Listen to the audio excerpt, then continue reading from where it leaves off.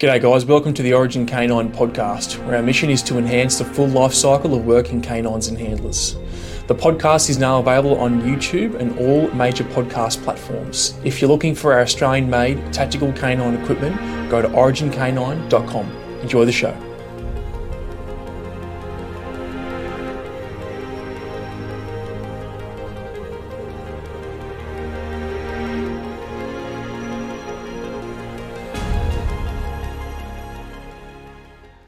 Okay, g'day guys. Welcome to another episode of the Origin Canine podcast. Today I've got another Aussie on, and I'm proud to call Brad a friend of mine, and he's a colleague in the industry, someone that I go to for advice, and someone that I accept criticism from. I've appeared on his podcast. He's a veteran of the industry, Brad Griggs. How you going, mate? Fuck, that's a nice wrap up, Tom. Yeah, that's pretty good. Things there, and then just talk shit.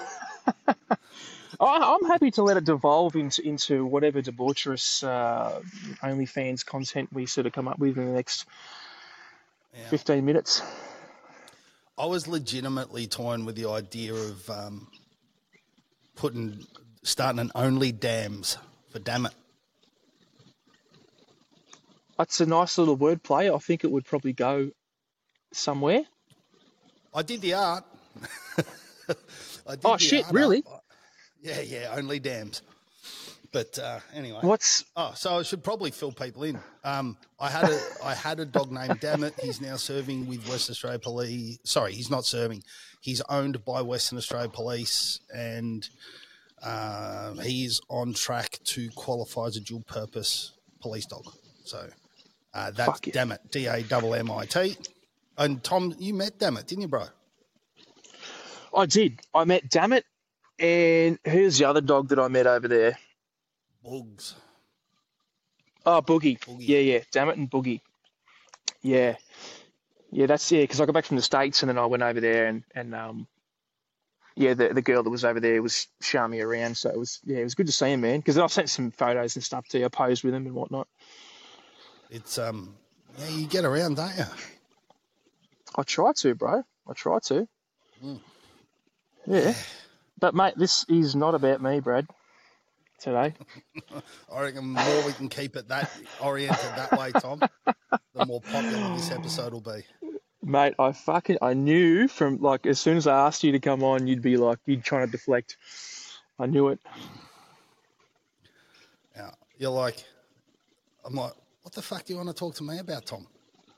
And you're like, I just want to go everything, like your childhood, the time you got molested by that priest. I just want to go into all of it, wherever it goes. I'm like, fuck. Father O'Gorman, yep. Oh, fuck me, pink. This is going to be fantastic. No, this will be on the cutting room floor, mate, this one. The whole thing from arsehole to breakfast. Well, mate, take us back then. Who's Brad Griggs as a kid? Where'd you grow up? What was it like? All right. So we don't want to talk about what I do. I would think. Well, we'll get to that. I mean, as a polished podcast host might start there, but no. Look, we'll start. We'll start wherever you want. I was born at a very young age, Tom. Yep. Not long after I was over circumcised. So, yeah. Can't be right back to a lazy 7, but what are you going to do, Just got to be grateful for what you have. That sounds like an old Arj Barker joke that I'm not going to tell because it'll ruin your story, but... Now I need to know the Arj Barker joke. You want to hear it? Yeah. He goes, what did he say? He's like, do you know the average porn star's penis is 12 inches? And he's like, 12 inches, that's unbelievable. He's like, I guess I'm the only guy here with an 8-inch cock then. That's clever. See, that's how someone who's legitimately funny would put all that together. Yeah. I think you did fine, mate. Yeah, it is what it is, Tom. But yeah, I was, as I said, born at a young age. 2 great parents, loved me.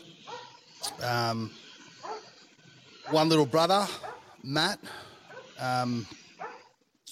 Yeah, he's over in WA now. He was actually a British Royal Marine Commando. Yep. No I'm pretty shit. sure I told you this, but you just looked Nope. all surprised. Nah, Right, haven't heard that one. Yeah, so Matty's a pretty private fella, so I'm not going to go too far into everything, but Yeah. I'll tell you more off camera, but he joined the British Royal Marine Commandos. He won he was awarded the King's Badge, which is the best overall soldier in that intake. They apparently don't give it out every intake. Okay.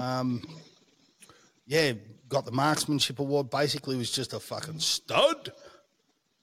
And sounds like it. Yeah, went on and served. I think he did, I want to say he did 4 years with them, and then he went on and contracted a whole bunch. And then I believe he used a program that they have for veterans to get a university education, and now he works for a company in Western Australia. Hell of a guy. Awesome, man. Hell of a guy. Dude, you want to talk about studs? So you would understand, because you guys are sort of, in a sense, brethren, I guess, both being commandos. He's stuck with the extreme sports kind of thing. He's real into his mountain bikes and whatever. He actually did a ride from the Canadian border to the Mexican border, I believe. Okay.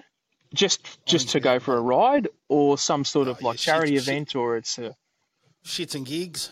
It's got some fancy name. I'll get this wrong, but it was some crazy distance, like 1,200 kilometres or miles or 1,000 miles, whatever it was, sleeping in fucking ditches with space blankets and worrying about mountain lions and bears, and buckled a rim, and then his crew in WA freighted him one over, got it to him. Shit. It's an unsupported ride. Fucking remarkable dude. Even if he wasn't my brother, remarkable dude. And funny as fuck. And older, younger? A specimen. 2 years younger than me. Okay. Yeah, specimen. Yeah. So, yeah. And he's got this absolutely awesome wife and a great son. It's my nephew. I love him to death. I flogged him on a recent Melbourne trip. I flogged him on Halo. Flogged him. Took him to Time Zone. I dropped $80. I dropped $80 and just beat him like a rented mule on Halo. Which Halo? You know, the one in the arcade where you sit there with the little gun and rat-a-tat-tat and you just shoot all the shit? Have you seen this? Nah. You mean Halo like that old Xbox game, or like a different Halo? Yeah. I didn't know they had an arcade version. Yeah, you sit in some seats and whatever else. I was just like throwing elbows at him and putting him off kilter. Nothing like standing over a 12-year-old I haven't been to a Time Zone in fucking years. I love this kid so much, man. Like, you can just see, for better or worse, you can see like the stubborn little Griggs streak in him. And so I'm beating him, and then I'm like chanting songs. I'm just going, what's it like, Charlie? What's it like? You know, you were raised on these machines. I haven't been on one of these in a decade. Look at me go, mate. Look at me go. I'm 45, Charlie. And I called some lady over. I go, like, I'm playing the game and I'm shooting, and I sort of lean over, like the level ends, and I lean over, I go, excuse me. And there's this lady there with her daughter, and she goes, oh, what is it? And I go, I just need you to witness, right? This kid's name's Charlie Griggs, right? I go, I just flogged him on Halo. Have a look at that score. And she's like, and she bought into it. She was great. I thought she's just going to be like, get away from that man. Like, she was really cool. I go, I just need you to witness that I just flogged my nephew. Like, I was hoping Charlie would have the sense of mind to be like, oh, I don't know who this guy is. He just came and sat down next to me, started playing Halo. Took him. I love my time with him, man. I took him shopping in Target to get him some gear, because I put some logos on some gear for him. And we're walking past the bras, and he's not looking. I pick one up. I go, and then nice and loud, I go, Charlie, let's get you fitted for this, mate. I go, you're 12 now. It's about time. And he's like, oh, no, Jesus Christ, you and Dad are just the same. Uncle Brad. He does this shit to me all the time. I'm like, hey, mate, birds of a feather. That's what they reckon. But, yeah, so that's... Sorry, yeah, go ahead. All right. No. So that's my little brother, and then my mum and my dad still together to this day. They live probably 10 minutes away, so go and catch up with them sometimes. And apart from that, dude, like, yeah, it was just I was lucky. I was born into a family with two parents that loved me. Yeah. And obviously Melbourne based, like you grew up in Melbourne, right? Yeah, correct. Yep. So you grew up. Like, I'm not overly familiar with Melbourne. I've only been there a handful of times, and I've only been out in the suburbs once. What was it like growing up in Melbourne in the 90s? Oh, look, don't ask a fish what it's like to live in water. Right? Like, I can only just say, like, so I grew up in a suburban area. I would say that, broadly speaking, it was like a standard middle-class-ish type area. You know, it was, I went to a few high schools that, you know, there was, you know, it was a proper, like, fucking 90s school, right? Like, and we had all the cool stuff would happen at lunchtime. The police choppers had come over and the drug dealers had come down and stamp our kids on the tennis court. And, you know, it was pretty standard. Pretty standard. Yeah. Yeah. Quite a few of the kids I went to high school with are dead. Shit. Yeah. Yep. Because of what, like, obviously that's a natural attrition because of the course of time. But in what sense do you mean that? No. In what context do you bring that up? Reckless youth. It wasn't a bad. I didn't grow up in some. I didn't grow up in inverted commas hard. You know, I certainly didn't. But yeah, the area I was in bordered onto some other areas that weren't as, I guess, tranquil as my own. Yeah. Right? And so I was around some of those kids, but I was never a tough kid. Yeah, that was it. Yeah. And that was what I was sort of alluding to. I mean, I think people like me who grew up in the early 2000s had the assumption that the 90s period for like someone in their early 20s was that old school rough and tumble sort of environment. So I was just purely based on that assumption. That's why I was sort of probing a little bit. Yeah, got you. But can you hear that noise in the background? Oh, vaguely.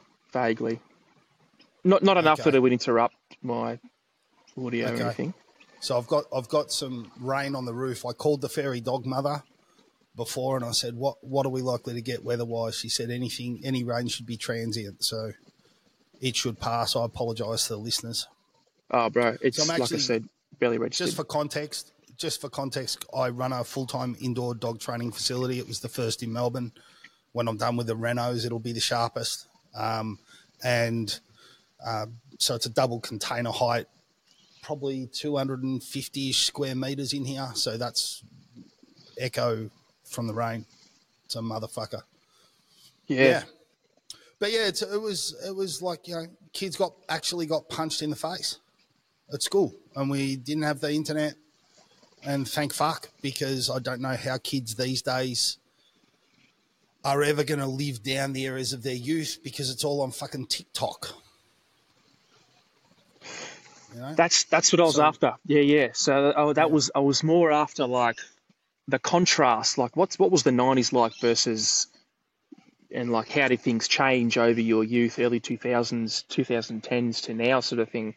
So that put a bit more context to my question. Yeah, you could get punched in the face on your way to school. Yeah. I got punched in the face a bunch of times. Right? Like I said, I wasn't a tough kid. Was it just regular kid rivalry, or was there just gang stuff from those neighbouring suburbs? Boys being boys. There was like little graph crews and shit. you know, and there was always these fucking losers that would hang around that were like 6 years older than everybody else, and they'd wanted to terrorise the young blokes and just these fucking useless cunts. Oh, I dropped a C-bomb on a podcast. Oh, well. Oh, bro. Floodgates have opened, Tom. Mate, it's been dropped a few times before. I on the Mike Ritland one, I was explaining the use of the word cunt to the American audience because he asked about it, so... Don't worry, man. The C-bomb, well, he C-banger knows, is... because I've talked him through it. I know I've talked him through it previously. Oh, I don't know, mate. Was it recorded? No. Oh, there you go. Yeah, man. So, yeah, it was just... Look, I think it was a much healthier time in so many ways. You know, like mental health wasn't really a thing back then. Yep. You know, so, you know, you get punched in the face, you go to school again the next day, you get in a fight, you know, you fucking walk the other way home if the kid's too big, you know. Like I said, I wasn't tough. Yeah, but it is what it was. It is what it is, and it was what it was, man. Like, yeah, I don't feel that... I definitely didn't go to a good school. Like, my school was, I would say, quite shit in terms of education and teachers. And I actually, I was done quite a disservice at that school. In terms of, I actually wound up leaving. But yeah, it was at a time where teachers were a lot less accountable for the bullshit that they pulled. And yeah, so I wound up going to a couple of different high schools, and then by that stage, pretty much by the time I was on my third high school, I'd pretty much had the hump. Like, I wasn't going to go anywhere. I could pull A's in biology and English and science, anything related to that. But then I'd struggle with anything else. Struggled really hard with maths. All of that kind of thing. And then it just got to the point where I left and got a job. Yeah, and that was that. It was funny. I actually had a phys ed teacher at the last school I was at who told me I should leave school. Right? And it wasn't, he didn't do it nicely. He didn't offer me sage life advice. Oh, so he wasn't like... Oh, so he wasn't like, hey, Brad, there's a big world out there, mate. Go and get your slice. He was just like, yeah, you probably... No, that was not the... Shouldn't be. That was not the spirit of the conversation. Yeah. Well, you were a pretty disruptive kid because you're an intense guy, right? You've got a bit of the ADDs, like you're, you know, you got a high energy sort of high energy to you. Looking back, so I got diagnosed with ADD probably 3.5 years ago-ish, right? And I'm still not convinced I've got it. Like, I'm completely open to the fact that I don't have it. Like, I talk about it with, you know, we always joke about it. I'm completely open to the fact that I don't have it, right? But when I went and got diagnosed, my mate, Tommy, he got bashed by 7 blokes in the city and had to have his head cut open and lost partial sight in an eye and whatever else. He was on track for the military. His story is remarkable. He's such a fucking killer bloke. Grew up in the same area as me and whatever else. He's a lot younger than me. And so after that, he got diagnosed with ADD, which walk-up start for that kid. Jesus Christ. He always was ever since I knew him, but it made all the sense. And I went to his doctor because I thought, well, if this doctor can deal with Tom, he can deal with me. So I went in and did the ADD questionnaire, and he goes, not tiny, like Asian fella, very proper in a suit. He's a psychiatrist, right? First trip to a psychiatrist, probably overdue. And he says, what do you reckon you got? I'm like, I just looked at him. I go, how the fuck would I know, David? That's why I'm paying you $260 for 40 minutes. Jesus.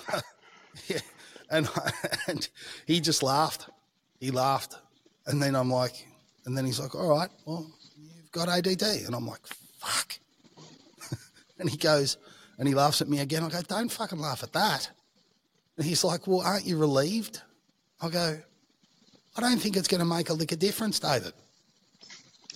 I go, what, because it's got a name? How's it going to change anything? How's my next question? I bet you there's a tablet for it. And he goes, yeah, there is. I said, well, there you go. Imagine that. So, yeah, I'm like, are you sure? And he's like, you answered. He sort of looked at me and he goes, Brad, you answered yes to basically every question. And it goes right back to your primary school. I'm like, oh, all right. If you're right, that would explain a few things. But yeah, so that was probably part of it all, right? And now I'm thinking about it too. Now I'm thinking about it, it would explain a lot of, like, I struggled with homework, right? And at the time I was right into getting down to the boxing gym and hitting the bag and training with the guys and whatever else. And I was fine. I was real good at application to things that I liked, and I struggled with things that I didn't. So, yeah, perhaps it makes all the sense, Tom. But, yeah, got out of there, that's why... got a job, and then the rest is history. No, that's it. Go. I was going to say that the reason I asked, and I want to know about the diagnosis thing, because, like you said, we all sort of joke about it with each other, like guys like you, me and Sean, like, oh, I'm ADD as fuck, right? Fucking O'Gorman. Jesus Christ. I got to tell a story about that before we're done. I'm going to edit his name out of the podcast because he doesn't deserve as much attention as I give him. He's a miscreant. I love Sean. He's a great dude, man. But anyway, what I was going to say was, when people get the diagnosis or look for the diagnosis, I used to think, it doesn't make any difference. You just add an acronym to what you already are, right? But I think like what you said, it might add a bit of context and a bit of explanation to things that have happened in your past, and it might add a bit of what's the word I'm after? It might say flavour the future for you. So you might be like, for me, understanding myself for the way I learn, the way I think, the way I act, helps me temper myself to certain situations and accept certain things and give up on other things. Is that kind of what it did for you? It hasn't to date. Okay. It hasn't to date. So I have a real problem with taking the meds. I don't like them, right? And if I take enough, it makes a profound difference. But then I struggle with the whole winding down aspect, and at the end of the day, I take the short acting stuff. So, yeah, I don't know, man. I've like a lot of us, I've got a real strong narrative that I'm a lazy guy, and that I am a procrastinator as opposed to I procrastinate. So yeah, okay, yeah. But it's hard. I mean, it's hard to run a business. My business model's fucking stupid. Like, I don't run classes. I only run private lessons, and it's the way I've always done it. And I'm responsible for 99% of what needs to be done in the business. And look, man, it gets in the way. I've had swathes of time where my email replies to potential clients have been really shitty. It's affected my business for sure. And I've sort of got some steps in place to mitigate some of it now. But, it is what it is, man. And I've known plenty of people that have had ADD that describe it as a superpower. And I believe you're in that group. Like, you work it really well.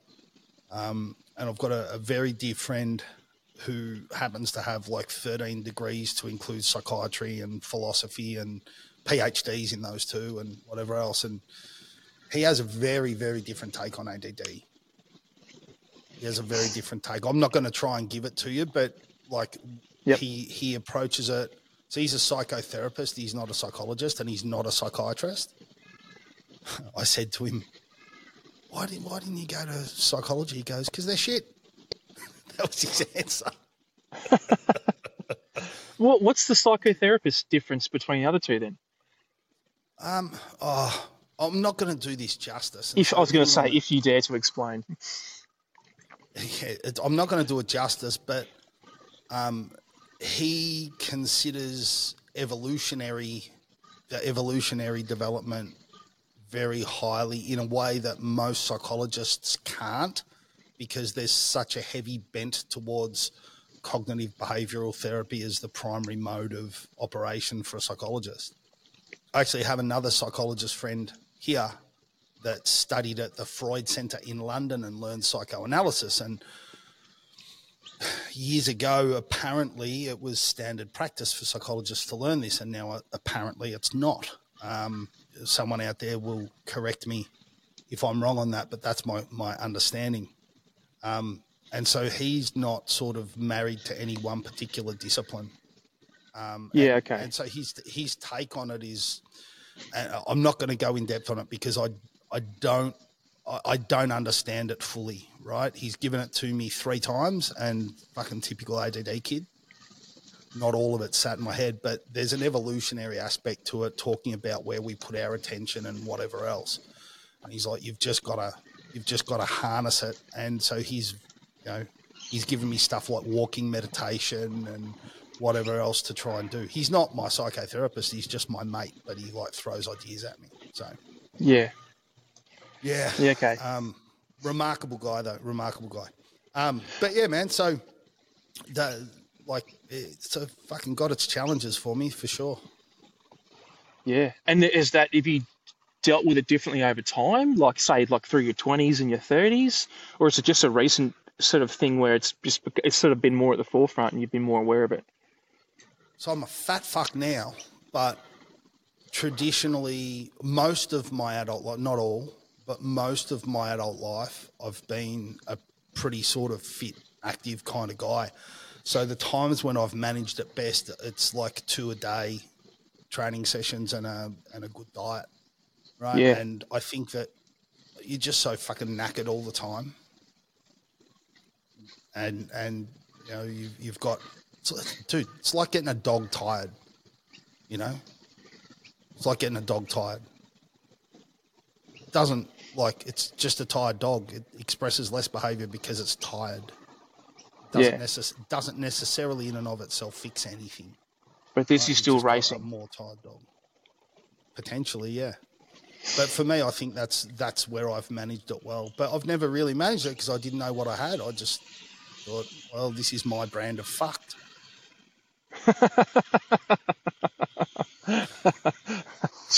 All right.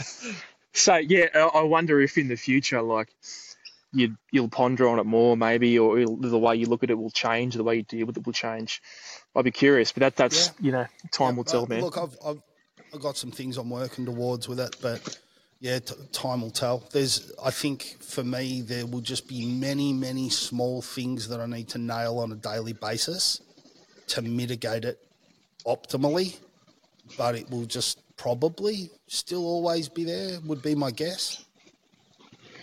It is what it is. Anyway, fuck it. Like, it's part of who I am. It is what it is. You know, fuck, what do you say?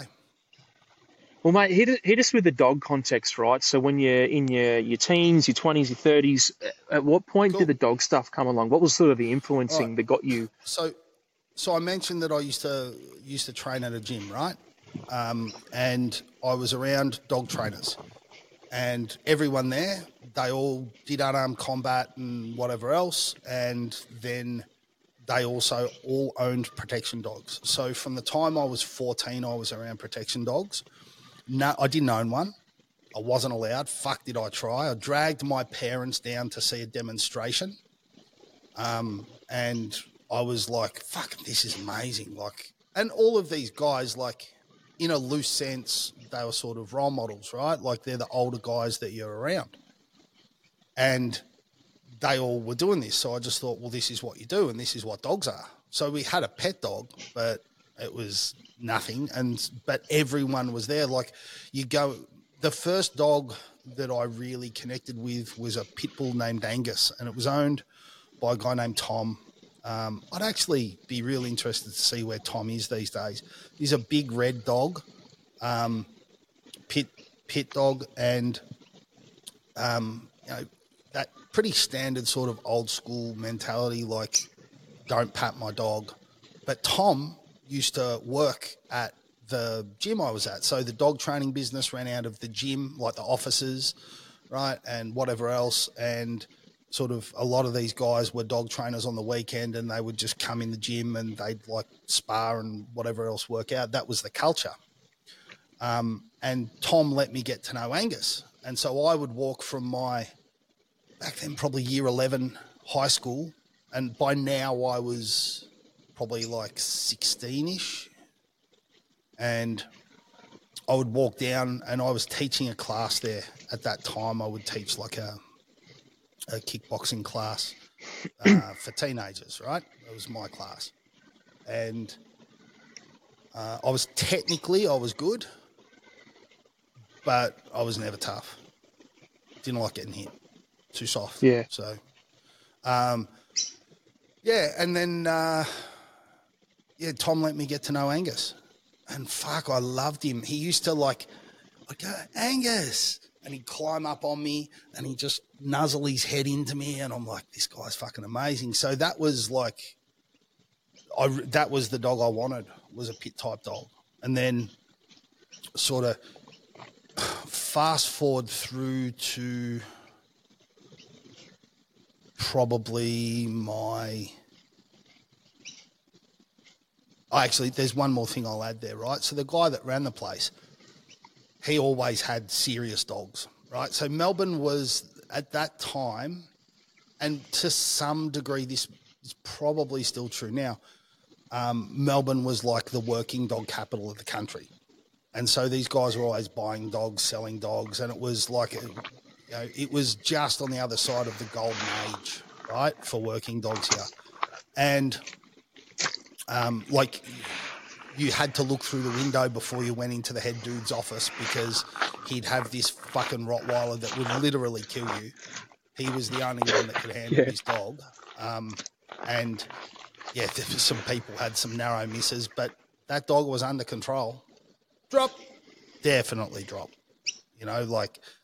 Recall. So it was very different training to what we see today, right? But it was effective, and these dogs worked, and it was all civil, no sport. And that was what I sort of came up around. Like, I remember we moved gyms. So when I was 14 and I started at this gym, I would just see these magnificent black German shepherds just walk through the gym. Like, blokes would bring their dog in and drop, people that work there and drop their dog behind the counter and whatever else. It was just fucking normal, Tom. That was what I grew up around, right? But again, I didn't own one of these dogs, got to know Angus. And then, again, when I was like 19, I was working some security, and one of the guys that I work with had some great paying jobs for dogs. And so we organised a dog for me. But at that time it was just before I left home. I couldn't have a dog. So that was disappointing. So pretty much I haven't bought one in a few years, but I collect pocket knives, and on a very small scale, I like, a nice pair of Nikes or something, right? What happened? Well, I'd never had the flash shoes when I was a kid, and I wasn't allowed to own pocket knives. I've got a small collection of watches, right? I wanted a watch when I was a kid, and I had to wait until I was old enough. So everything that I wasn't allowed to have, I fucking had, right? Wasn't allowed to have a dog. What do I do now? I train dogs. So... Fuck. Sounds like ADD to me. Maybe. And then fast forward sort of from there into my mid-20s, I didn't have a lot going on. And my mate backyard bred a litter of pits, and I wanted to get one, and I went and saw the mate of mine that ran that school, and he said, he goes... Because I just went to him, I said, I want it protection trained, which was illegal at the time, and still is today because of our bullshit laws. And he said, I can put you on to someone. He goes, we'll get that done.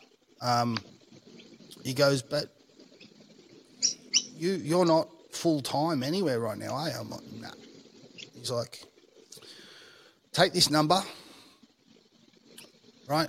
Call this guy and go here on a Wednesday night, next Wednesday.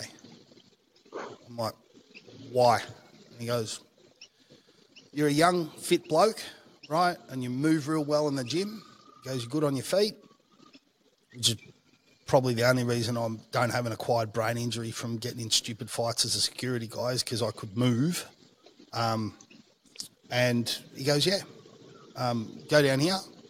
He goes, and just get exposed to this. He goes, you make a good decoy. Fuck's a decoy? So the dude gets bitten by dogs. He goes, you'll like it. It's good. I go, yeah, maybe. He goes, just go. He goes, you'll learn a lot about yourself. I'm like, whatever. So I went down, and then I went to where this training was conducted and got thrown in the deep end. And I jumped on the phone to my missus at the time as I was driving out of there, and I just said, that's it. I know what I'm doing. I'm doing this. I've just done it ever since. That was how I got into dogs. So I was a decoy before I could teach a dog to sit. So you just dabbled and just been exposed and been around dogs since your early teens, your mid-teens, until about your mid-20s. Yeah. I knew it was a thing. I'd seen them work. I'd seen the fact that I was exposed to a culture where these dogs needed to be under stimulus control all the time, and they needed to be willing to fuck people up should the need arise, and it was part and parcel of that culture that dogs were not loose, right? They weren't just. It was a very different culture to other parts of the Melbourne working dog world. So there's a section here that just wants angry dogs that won't let anyone within 10 feet of you, and that was not at all what I was exposed to. Yeah. There was a lot of control work, and the control work was compulsive. So, that was how it was, and that was how I learned to train dogs. And then after that, this mate of mine put me into a dog trainer's course, and I did that, and I was the worst fucking student in the whole intake. Yeah. I was the worst student in the whole intake. Why? But it's just handing him work, mate. I was the most attentive because you got to remember, every week I'm going out and working dogs, and it's sort of like a trope, right? Like everyone talks about, in the old days. Yeah, well, literally when I had no money, I would put my last $50 in the car and petrol, and then I would drive the better part of an hour to go and watch dogs work for 20 minutes. Not work dogs, watch dogs work. Thank everyone profusely, get back in the car and drive home. At this stage, I was definitely living on my own then. And then I would just think about it all week. And I was actively training dogs when I started my trainer's course, like within a month or two of that. So, yeah, and I was just training any dog I could get my hands on, basically. And I was bad at it, but I was passionate about it, and then just kept going. And so that pretty much brings me through to today, buddy. So would you say your formal dog education, would you call it a sport dog education, a protection education, or protection, whatever the content of that course? So protection, okay. Civil protection, general obedience. I went on and did a behaviourist course, which was an in-house course. I worked on the weekends for this business, for a very large business, training dogs at a club level. And within a couple of years, so I didn't own a dog at this point. I was training dogs, right? In short order afterwards, I got a dog. But at this particular point, I was just training anything I could get my hands on. And I was the only instructor at the club that was allowed to teach advanced obedience, even though I didn't own a dog. And I was acting, they used to have a floating behaviourist, right? Which was really just when people have questions outside the curriculum about general stuff, like you just float around, and if people can grab hold of you and you can give them some advice and whatever else. as a business, it was a very well run business. Well set up. I don't really know how it was run, but it was well set up. It was very big. It was very successful, and that was my grounding. And then left there, and then went out on my own after about 3 years. Left there, went out on my own. I've been out on my own ever since. But it wasn't. There was the pet obedience and behaviour side, and then the civil work was the only protection work that I was exposed to. And then from there, I started to the place that I mentioned that I would drive to was a Schutzen Club, and I started getting exposed to Schutzen around that time, which is now known as IGP. And so I started getting exposed to that. And when I started that, because of the background that I'd come from, I used to look at that and go, they're just fucking sport dogs, you know? They're just biting a sleeve. They're not working the man. It took a long time for me to see the beauty in it. And then I was just wanted to learn. You know what it's like learn.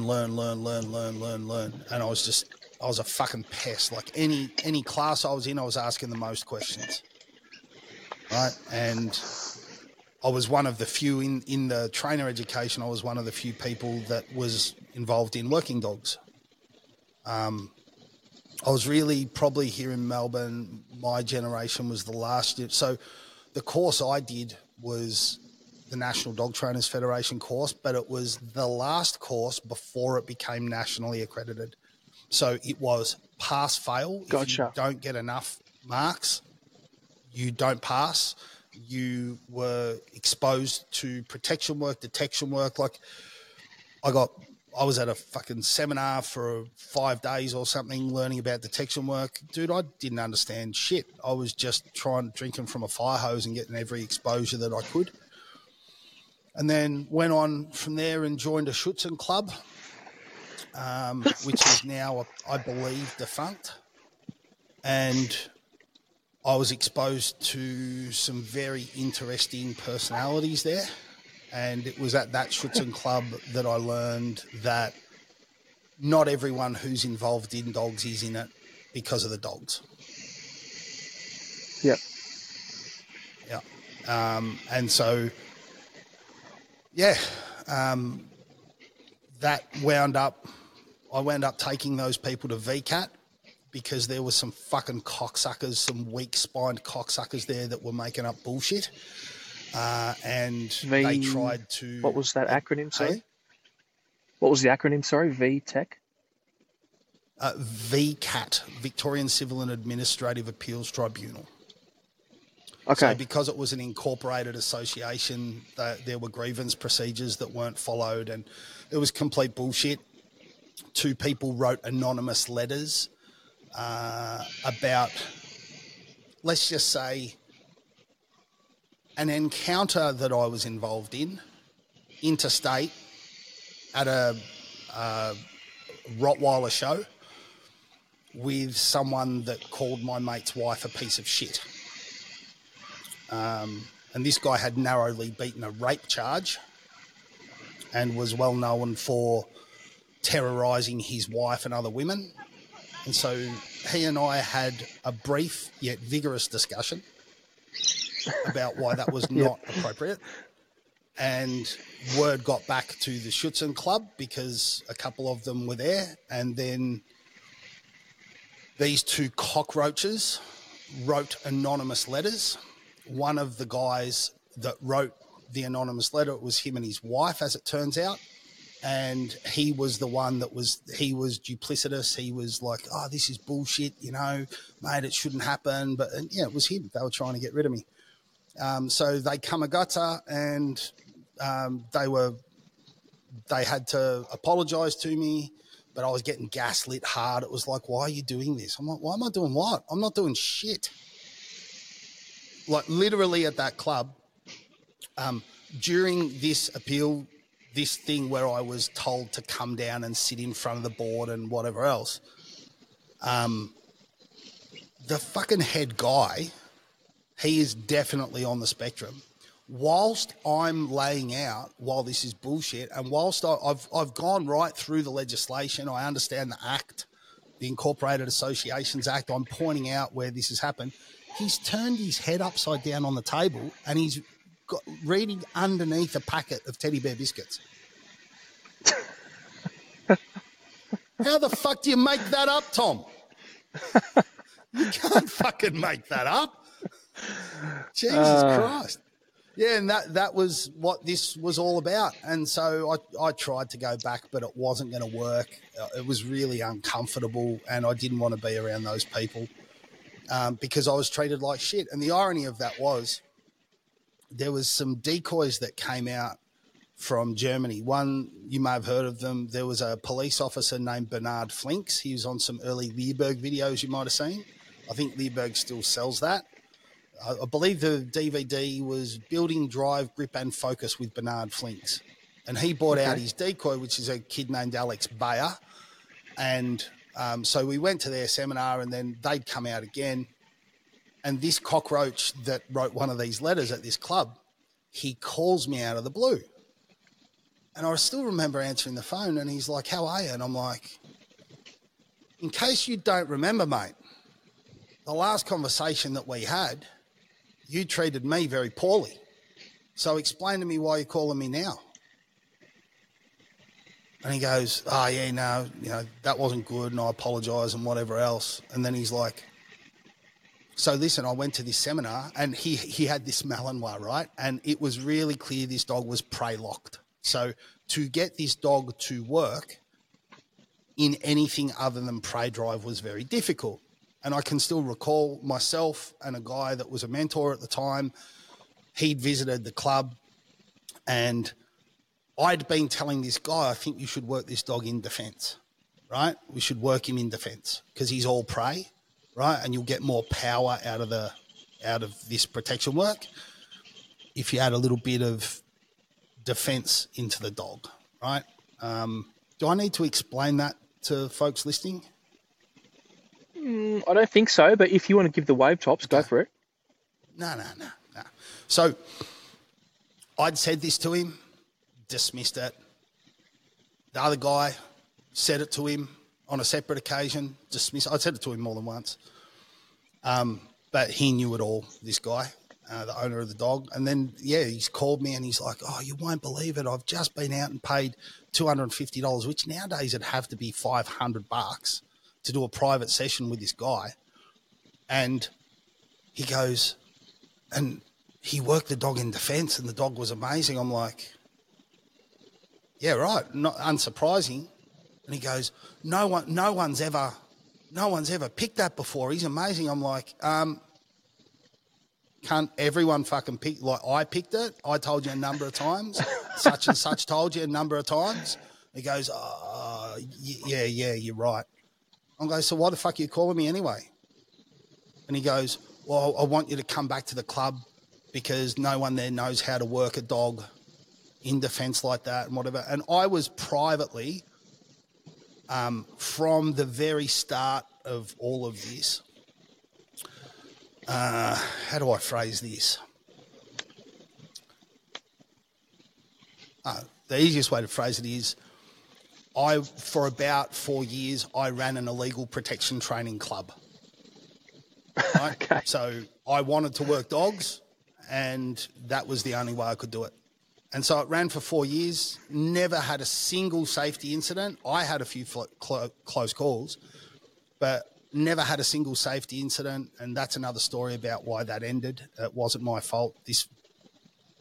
Working dog people are an interesting bunch. But a friend of a friend brought the whole thing crashing down because he took his dog off leash where he shouldn't take his dog off leash and caused a big drama and it cost me money and to try and fix it and whatever. But the club never recovered after that. But yeah, and so he said, come back to the Schützen Club and work my dog. And I went, yeah, I don't think so. Right? But I'll think about it. Of course I'm never fucking going back. He's a cocksucker. Like, he treated me like a fucking piece of shit. And anyway, I don't know what he's doing now. He's probably not in dogs. But I take great comfort. Actually, I can't say what I was going to say. I'll tell you off camera. Yep. There's got to be a line, Tom. I've got to draw a line.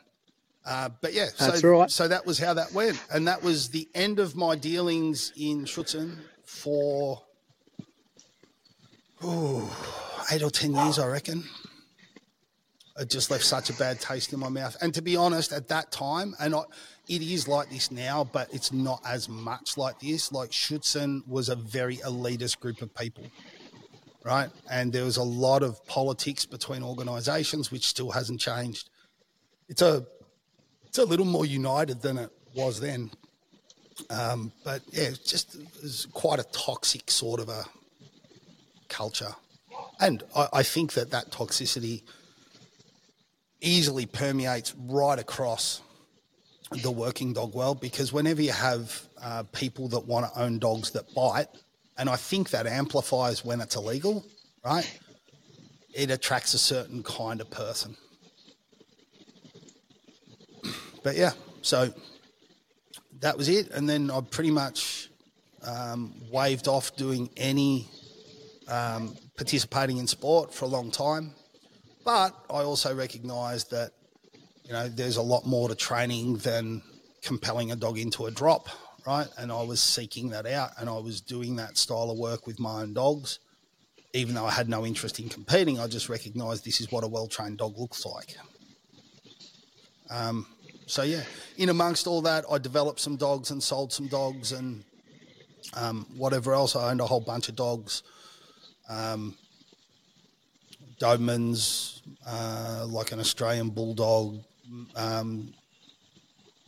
Rottweilers, Shepherds, Malinois.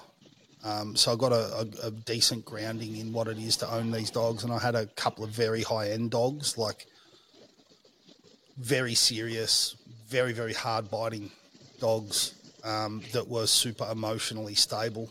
And, these are dogs that if I owned them now, I would never sell them. But it is what it is. It's all that learning. And so then I just kept going through. And then when I got Snap, my current Malin, before that, yes, I've had a few Malinois now, but I started training my Mals in that style, and then just continued through. And through my friendship with Brad Thurlow from Monsimbi, German Shepherds up there up in Sydney, he saw the work. He's a close friend of mine, very, very, very nice guy. I love him to death, and his wife Karen too. And he owns Snap's sister named Tilly, and he's got a bunch of IPO titles on that dog now. But we were sort of sharing training footage every day, and he said, "Man, you should really compete with this dog because the training is very good." I'm like, He goes, "Listen, do it with our club. Join our club." He goes, and he knows the story, the backstory, and I'm like, "Nah, it's fucking bullshit." He goes, "Listen, our club's different. We don't have any bullshit, none." So I joined the club, and I did a MAT test with Snap, and then I did a BH with Snap, and yeah, that was how I've had some involvement with that curriculum and that club. Working Canine Club is a great bunch of people. And that's it, man. So then just kept chasing it down, keep trying to learn about detection and protection work. I don't do protection work for private people anymore. There's too many cocksuckers out there, and the liability is too high because I've got a real business and a facility and all of that. But yeah, decoying was my jam for a long time. I still love it. Yeah. I'd get fucking injured right now, but I'd still like putting on a suit and working dogs. So it sounds like your exposure to the club probably had a twofold effect on you. One, it probably drove you away from the crowds, so to speak, just into your own realm, doing your own thing. But B, Yep. It sounds like it's really amplified your love of the decoy stuff. No, so that pre-existed the club. I would decoy for that club, and then I'd go and run my own club. Yep. Right. But yeah, it's I had that there anyway. I had that there anyway. That existed, but you're right. It drove me away from the sport, and it made me much more suspicious of people in the dog world, and it drove me keep a smaller circle. Yeah. So what about methods then, in terms of methodology and your mentality toward the training side? How did that change going from the sport/protection world into the pet dog world? Was there a catalyst for going to pet? I was always and, doing and it all starting your own time. business? I was always doing it all at the same time. I was always training pet dogs. I was always doing behavioural work. I was always working while I had that club. I was always working those dogs. And, for the period of time I was at that club, the Schutzen Club, I was doing that decoy work as well. I was always doing it. But pet dogs are where the money is. If you want to be a working dog trainer, it's very rare to be able to make a living simply developing dogs for law enforcement type stuff. And look, back then people were not paying the money. Agencies were not paying the money that they're paying now. And there's been a big change. Obviously not every organisation is very open, and I'm certainly not. I don't hold myself up there as being some kind of authority, certainly not on how all these agencies operate, but the agencies these days are much more open to external input, and the culture is much more leaning towards that US style model of like, let's have external developers get these dogs to a point where we can employ them, right? And it's worth our time and money. And you've seen that shift yourself, even in the last few years. Yeah, I think, like you said, it's very similar to the US. They're big on that. So yeah, that's it, man. And so probably I teach a lot of dog bite prevention work. I've had about 3,700 people through my programs. Travelled all over Australia doing that.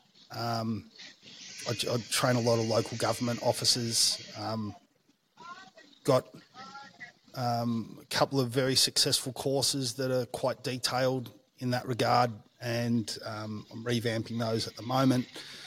So plenty of runs on the board there. Got to travel all over Australia doing that.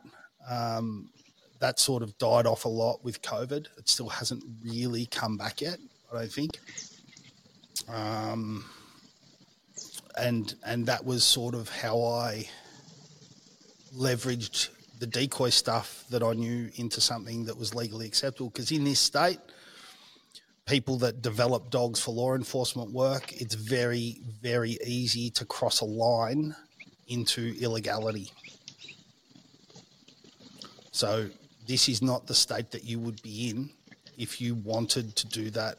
If you wanted to be like Jace, right? Jace Kelly from Canine Solutions, or you wanted, and you want to develop dogs, like our legislative framework here is just fucking idiotic. And it's not very permissive, yeah. Would do that in. Yeah, it's not a permissive environment at all. So yeah, pet dog work, and then probably, I don't know exactly when, probably like I've had this place for probably 8, maybe more years. It was the first indoor dog training centre in Melbourne.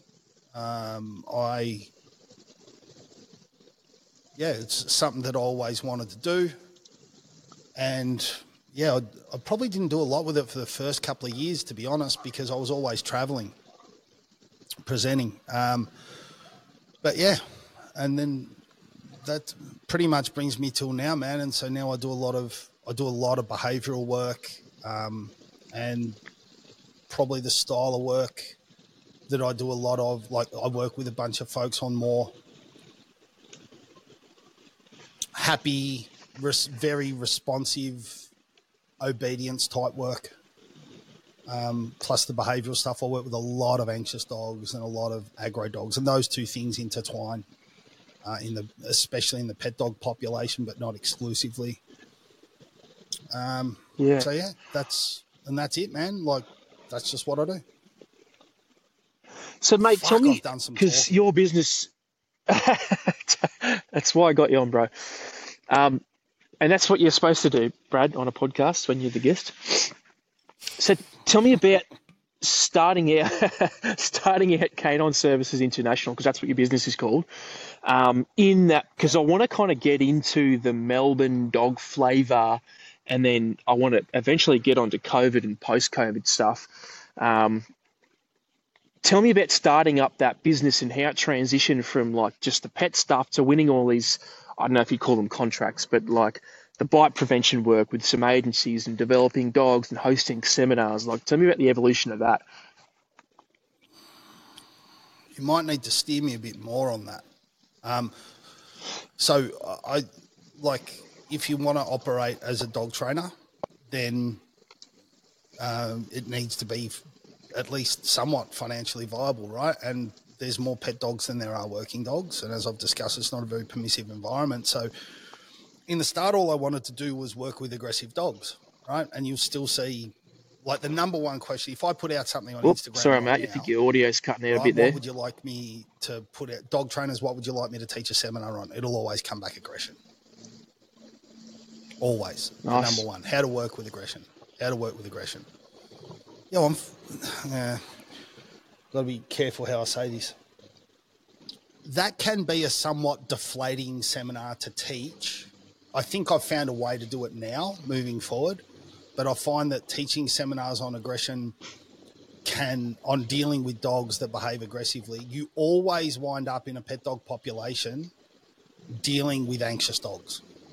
So if people aren't across working with anxious dogs and they want to work with what they consider to be aggressive dogs, if they don't have some kind of more nuanced understanding, they're going to struggle to do that in a pet dog market. And and there's plenty of work. You've seen them. There's plenty of working dogs out there that people are convinced are just fucking land sharks. And the reality is they're just very insecure, high drive, anxious dogs.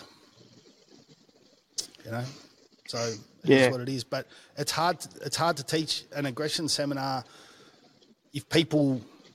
You have to, if you're talking about, and these are pet dog people, right? You wind up discussing anxiety. It's unavoidable because they're so often intertwined, right? And to some degree, it gets a little bit deflating because I think a lot of dog trainers out there think that like it's some crazy advanced skill set to work with dogs with aggression issues. And the reality is it's just real, like a lot of it's just real good quality basic stuff and like a working understanding of emotion, right? And, the number one bit of advice that I give to more junior dog trainers that tell me that they want to do that is like, well, build a focused heel in your dog, right? And make sure that you can demonstrate happy, responsive, reliable, basic obedience commands. And I don't think people like hearing that when you teach a seminar on aggression. I think they think there's some secret sauce to it. It's like, well, you got to lock your basics down. If you can't build behavior, if you can't work with drive, working against it, and then trying to stop aggression, if you want to do a really good job of it, like if you want to create, as I say, a meaningful, sustainable, long-term solution for the dog and the handler, then you have to be across that stuff, in my opinion. Simply going in and just crunching a dog because it's behaving aggressively is not always going to be a wise move. So how did you, like over time then, how did your mentality toward dog training, so let's just say you're talking about emotion just then, right? Dog emotions and some of this nuanced sort of stuff, but an understanding of the basics. Where were you? A discussion 20 years ago. Exactly. So where were you 20 years ago on that? Were you sort of asking yourself, fuck, there's got to be more? Or were you just like, I guess this is it, sit down, reinforce anything I like? All right, so, okay. I used to punish anything that I didn't like and reinforce anything that I liked. And I was very good at it. But in amongst all of that, I took some boarding and training contracts. I think the highest number of dogs I was responsible for training at the time was 26, 27, something like that. And I can tell you right now, the quality of training that those dogs get. Sorry, I need to put another little bit of colour in that. So the way that I was selling that training was outcome based. And if you're going to put a dog into a boarding and training scenario, and I was taking dogs for, like, I did a loose leash walking course and it was like 3-4 days, right? There's only one way that you get that done. And that's to be heavily compulsive. There's only one way it happens. Right? And anyone that says anything otherwise doesn't understand training dogs at a commercial level. Fight me about it. Well, no. talk us through it, because I mean, when I do loose lead, or when I used to do loose lead stuff, it was compulsive, right? But it wasn't like a fucking come here. Like it would be about my body movement, but it would all be with the leash, right? The leash would do the talking. What are the other options that people talk about, like, you know, feeding in a heel position sort of stuff? What are you talking about there? So in that context, when I was taking these dogs, let's say I took a dog for 2 weeks and you know, it'll learn sit and drop and whatever else. When you sell that service and you say, you're saying to someone, when you pick your dog up, your dog will do these things. So at that stage of dog training, I would say for probably my first 8 years, like, I was just a fucking meathead dog trainer. That's what I'd learned. I learned some great stuff from some great people too. I'm not shitting on people that taught me. And everyone that had a hand in me learning stuff was teaching me the best that they understood. But obviously time marches on, right? So it's easy to look back retrospectively and say that wasn't a very clever way of doing things. But yeah, so I learned to be very, very good at being very, very compulsive, and also learned to be very good at play, because I really didn't use food at that time, right? And not to any great degree. And, you know, that shifted over time. So anyway, I had a lot of experience at just crunching dogs. And then around that time, like, I'm training all of these dogs, and every day, 7 days a week, training dogs. And I was starting to play with electronics, right? Like starting to use the old dog trees and whatever else. And I just started noticing more, because I'd been around for longer, and I was constantly watching and constantly, like, questioning, like, is this good? Is this optimal? Like, and you sort of realize after a period of time, I'm actually creating certain problems that I wasn't present to. So then you just go about filling in the blanks, right? And then it was just fucking relentlessly self-critical. Yeah. And then you just start noticing stuff. I still remember I sat down for a meal with a guy that I knew, and that was like, I'd started working out emotion, right, and the importance of it. I can't say I had a good framework for it, but I'd started to see a lot of things in my own work. And he was like, he gave me a fist bump, and he's like, cool, like, you get the emotional side of things now. He goes, now you're on track to really start improving. Oh, cool. But yeah, and so that was then. I ran a 2 or 3 of those contracts. Got heavily fucked over by a guy in the industry to the tune of about 150 grand. So again, yeah, he's a fucking piece of shit, and then tried to assassinate my character afterwards. But he's had to move states a whole bunch of times. He would just, like, get dogs from breeders and then not do anything with the dogs, and then just keep handing them back. And people know him for who he is and what he's about. So yeah, is that a widely known name that you're happy to drop on the podcast? I just can't see. I'm not scared of it. I'd be happy to give that bloke a knuckle sandwich if he spoke shit to me. It was funny because he spoke a lot of shit about me, and I saw him at a conference, I'm not championing violence, but I do believe that as a bloke, like sometimes a punch in the mouth is an eloquent solution. And yeah, he was talking a lot of shit, and he was fucking like mad dogging me when all his mates were around. And then I was walking out of the toilets as he was walking towards the toilets, and he got real avoidant real fast when his mates weren't around. Okay. So tell me off air. Anyway, I'd love to hear who that is. Yeah. You'll know the name and you'll laugh. Okay. But yeah. Anyway, so that all ended that way, and there was a whole lot of drama for me surrounding that, and but that was about the time I started to work out emotion, and I started to had a good working understanding. So at that Schutzen club that I went to, right, the head guy there, very egotistical, definitely on the spectrum.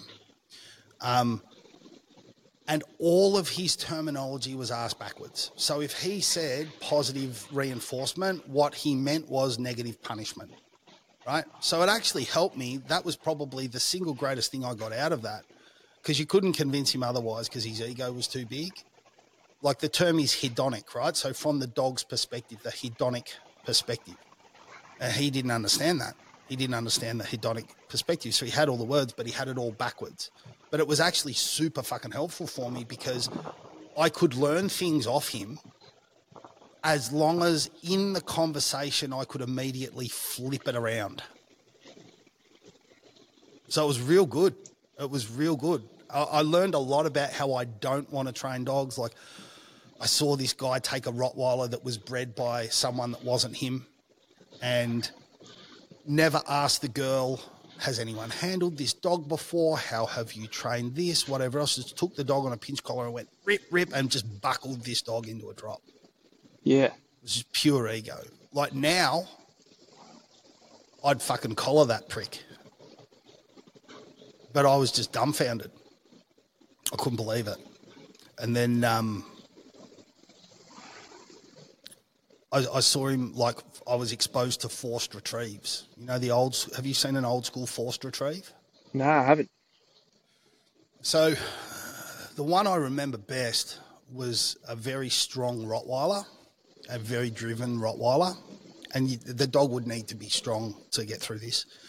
So the dog was back tied to a post with a pinch collar on and just started fucking giving it to the pop, like popping in towards him, and just created all this fucking aggression and frustration in the dog, and then presented the dumbbell to the dog, and the dog goes crunch because it was the nearest thing to the dog, and all the pressure went away, and he just let the dog breathe, pats it on the head a little bit.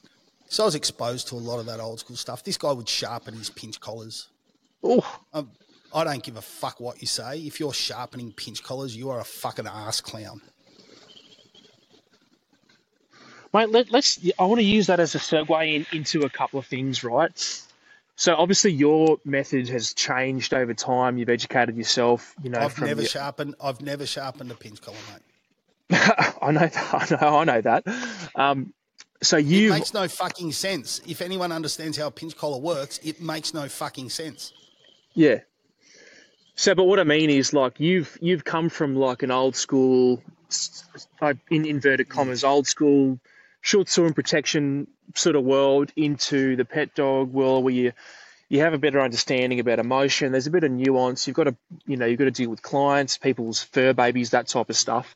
I know. I select away from the fur baby clientele.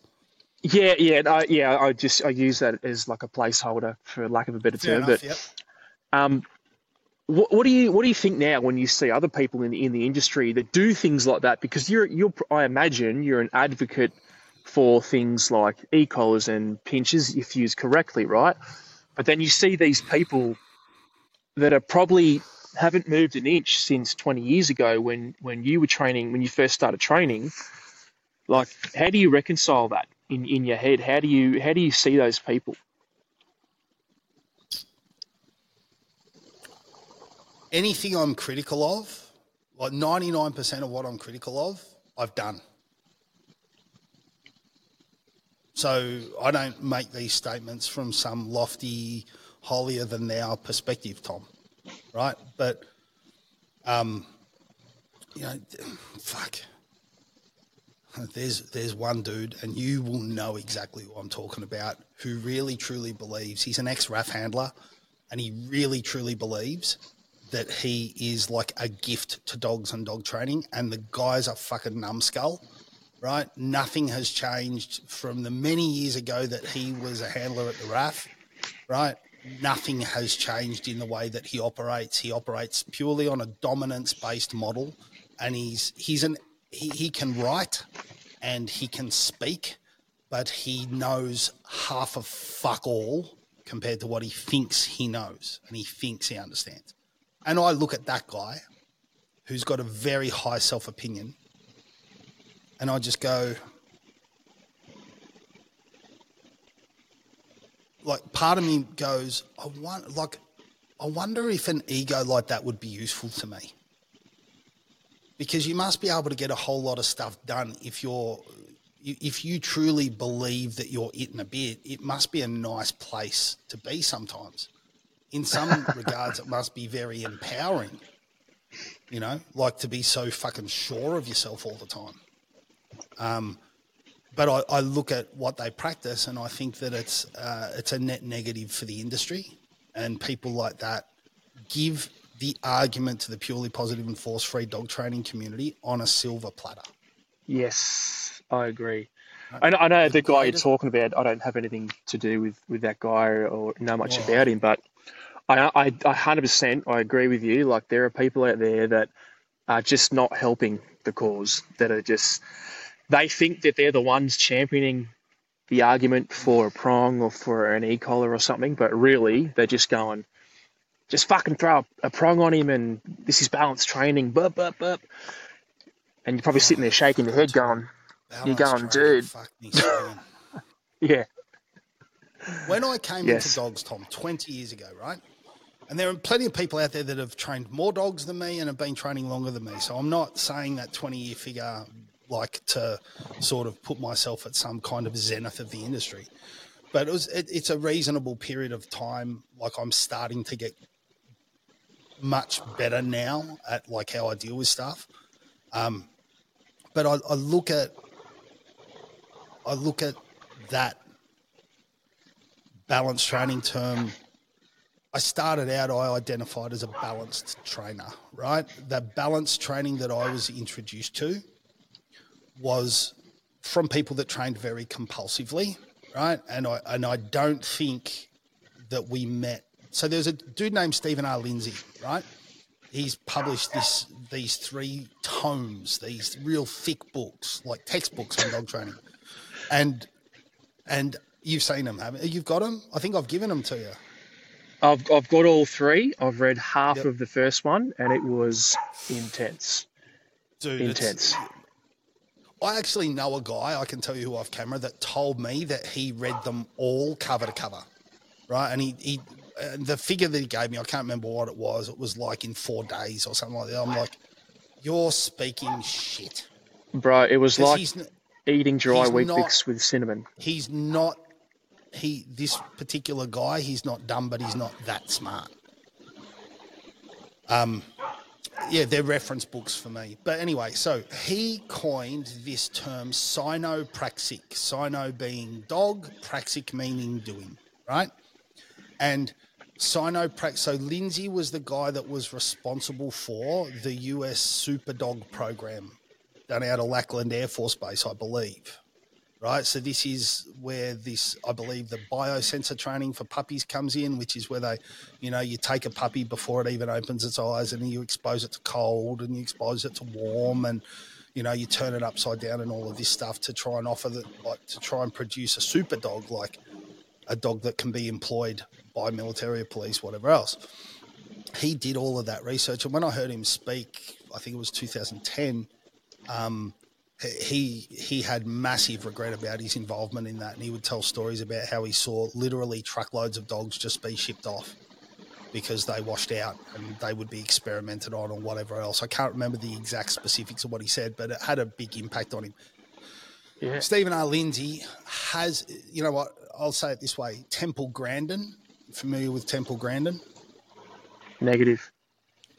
So look up Temple Grandin. Very interesting woman. I couldn't say that I'm across all her works, but I know who she is and a bit of what she's about. And she's for sure on the spectrum. She's a very different human, but has produced wonderful work. Lindsay has a ridiculous mind in that way, right? He's wild intellectual. Anyway, he put together this term cynopraxic dog doing. Now, interestingly, my understanding is that cynopraxic training can't be conducted where the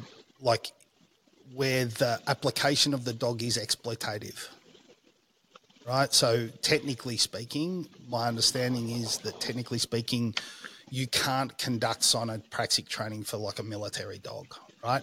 But that's his distinction. I think in practicality, you can take the same approach. It's just that it doesn't meet his definition of that term. So anyway, cynopraxic training, right, is based on, he created this thing called the Lima model, right, which is least invasive, minimally aversive. Aversive means unenjoyable, right, for anyone that doesn't know what that means. So then the Lima model is essentially means, and this is where the term balanced training comes from, right? So I believe Lindsay coined it, and it was like, this is balanced training. You follow the Lima model. So least invasive, minimally aversive. If I want to teach a dog to walk on a loose leash in a way that's compliant with cynopraxic training, right, I can teach it mutually incompatible behavior. I can build its desire to walk beside me. I can build its engagement so that it looks at me more, right? I can teach it to walk backwards beside me. I can teach it the calisthenic skill of executing a tight left turn. All of these things contribute to a dog walking on a loose leash really well, right? But that doesn't mean none of those things necessarily stop the pulling on the leash, particularly where that's been heavily conditioned. And I'm just picking this as an example because we mentioned loose leash walking before. Yep. Right? So within balanced training, right, to train cynopraxically, it's that all of those things that I just discussed, and there's probably more, right, they help the dog to start to learn what to do. So I'm training the dog for action, right? Take these actions. But then within the balanced training framework, as Lindsay outlined it, there is also the potential to train the dog for abstinence, such as don't pull on that leash. But you can see if you do all the stuff at the start, there's less punishment required to get that dog to stop pulling. And the dog, it's pretty easy to see, the dog knows what to do, not just what not to do. Are you still with me, brother?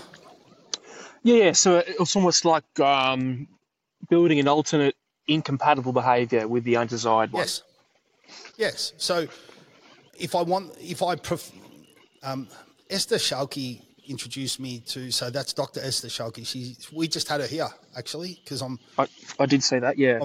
I'm friends with them. So these two, Esther and her husband, Hans. So Esther's just about to take over responsibility for the entire German military working dog program.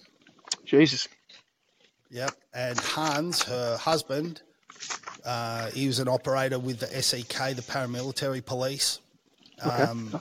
He was an operator, canine handler, went on to become like a canine trainer. They met because Esther was working for the University of Hanover, and they rejigged the SEK's training program, and they did it all properly academically. They removed, I'll pull these figures out of my ass, but it was something like they removed 80% of the positive punishment from their program, and they increased the pass rate of their dogs by something like 65%. So, I mean, these two are fucking amazing. Yeah, and Esther introduced me to this concept of this thing called the dead dog criteria, right? So if my dog is going to pull on the leash, right? So, and this is, I use this with my clients, right? My dog pulls violently on the leash. Cool. How would you prefer him to behave? And most of the time, that client will turn around and go, not pull. I go, cool. So let's run the dead dog criteria. Can I get my dead Rottweiler to not pull on the leash? Yes. That's definitely something I can get. All right. So then that's not an action because a dead dog can do that. Right? Now, what if we break that down and we go, can I get my dead dog to maintain station at my left side? No. A dead dog can't do that. Oh, that's an action that we could train the dog to do, or a series of actions. It might be a complex skill. Does that? Am I talking too high level here, bro? Or? No. I'm very self-conscious talking in this depth because I'm fucking sure as shit that your audience is going to find this as fucking boring as a wet week in Melbourne. But I'm hoping that my audience is somewhat like me and they do find it interesting. But let me attempt to paraphrase and see if I've got the essence of what you're saying. For lack of a better understanding of what you're saying, is the criteria if a dead dog can do it, and if a dead dog can do it, it's not a good criteria, and if a dead Correct. dog can't do it, it's also not a good criteria. So you've got to be somewhere in between. No. If a dead dog can do it, it's not an action because a dead dog can't take an action. That's fine. Right. Yes. So then, can I get my dead Rottweiler to stare at me? No. Can I? So that means, can I get my live dog to pay more attention to me, to look at me in my eyes? Yes, it's an action. I can train for it. So if you think about this lemur model here, it's actually really practical. People shit on it a lot, but it's actually really practical. So you can teach these dogs what you want them to do, and then at some stage in there, I'm not saying it's not sometimes it might be the first thing, sometimes it might be the last, but then you're also teaching the dog and abstain from that behaviour. So if my dog's lived 3 years pulling on the leash, pulls me at every tree he wants to piss on, pulls me to chase every cat that he passes on the street, as you've seen, that can be really hard to get a dog to give up. But I can teach the dog all these other things. All of them interfere with him doing that one problem thing, which is the pulling on the leash. All of them give him an alternate coping strategy when he wants to do that, right? And then I can also come in and say, and that thing that you're now doing less, right? Don't do that. So I need less punishment. So do you think that people do poo-poo things like the lemur method or the cyanopraxic stuff, or they ignore it? Do you think they do that because they're looking for the new shiny thing, and that terms like that are old news? I don't think people understand it. And I think that, as in all areas of life, people are quick to shit can something that they don't understand. And I also think that if someone's not across that, it's very easy for them to say, yeah, but I've been doing this for 5 years this way and it works. But I think that we have to be very careful of simply doing things because they work. I'm not saying that that is never a justifiable reason. I'm just saying that we have to be careful of it. Because if I just wanted, in my own case, if I was doing what worked, I was making money crunching dogs, 13 to the dozen, and forcing them to sit and not using food and whatever else. But for me, just because it works isn't a great justification for continuing that practice, right? Yeah. So I think it's, at the end of the day, it's a human training a dog. We're all creatures of habit. And also, a lot of people don't like feeling dumb. And if you start leaning into something like that, people might feel a loss of control over that, or they might be confronted. Like this thing behind me on the wall that you can see, this is the Yerkes-Dodson curve. right? This is on the whiteboard still because Ben Gertz from Kaizen Canine was here teaching a seminar, right? And what is it? Sorry, it's not a Yerkes-Dodson curve. I got that wrong. It's a Dunning-Kruger. Yeah, Yerkes-Dodson's different, right?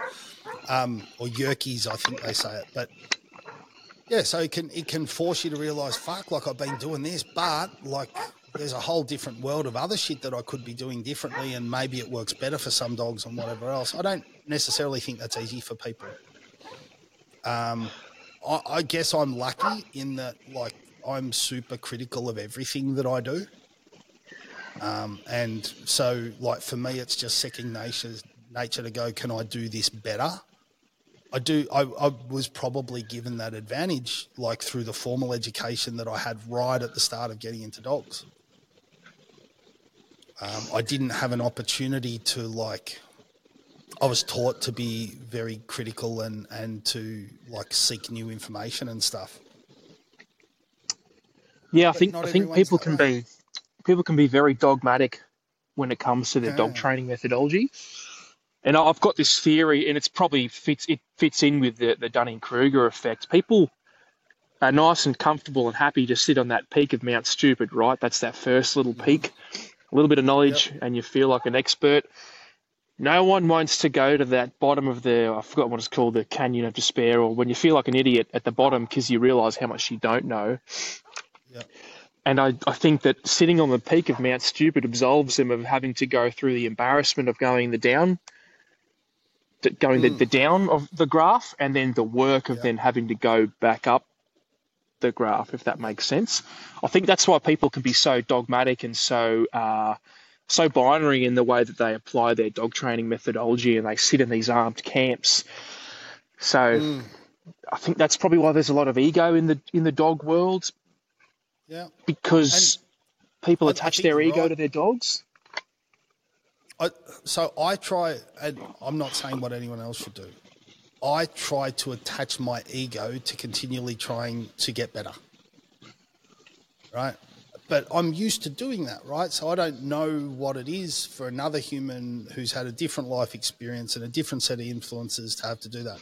But to go back to what you were saying before, right?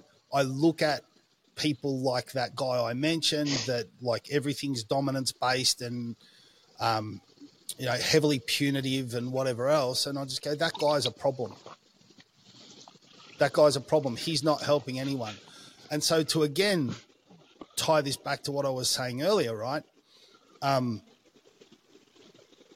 Balance training, when I started dog training, was laid out in that way that Lindsay's put it forward. Since then, the term balance training, I believe, has become a bucket as opposed to a camp. And as we've seen the purely positive and force-free agenda grow in the dog training world, which is, like, so that mate of mine I mentioned with all the degrees, like, he's across this stuff, and he goes, this is woke culture in dog training. And he is not a fan of woke culture, right? He doesn't think it does anything good for society, right? Like, the level of wokeism, it's particularly prevalent in academia and whatever else. And, as the purely positive force-free community, they're fucking organised and they're funded, right?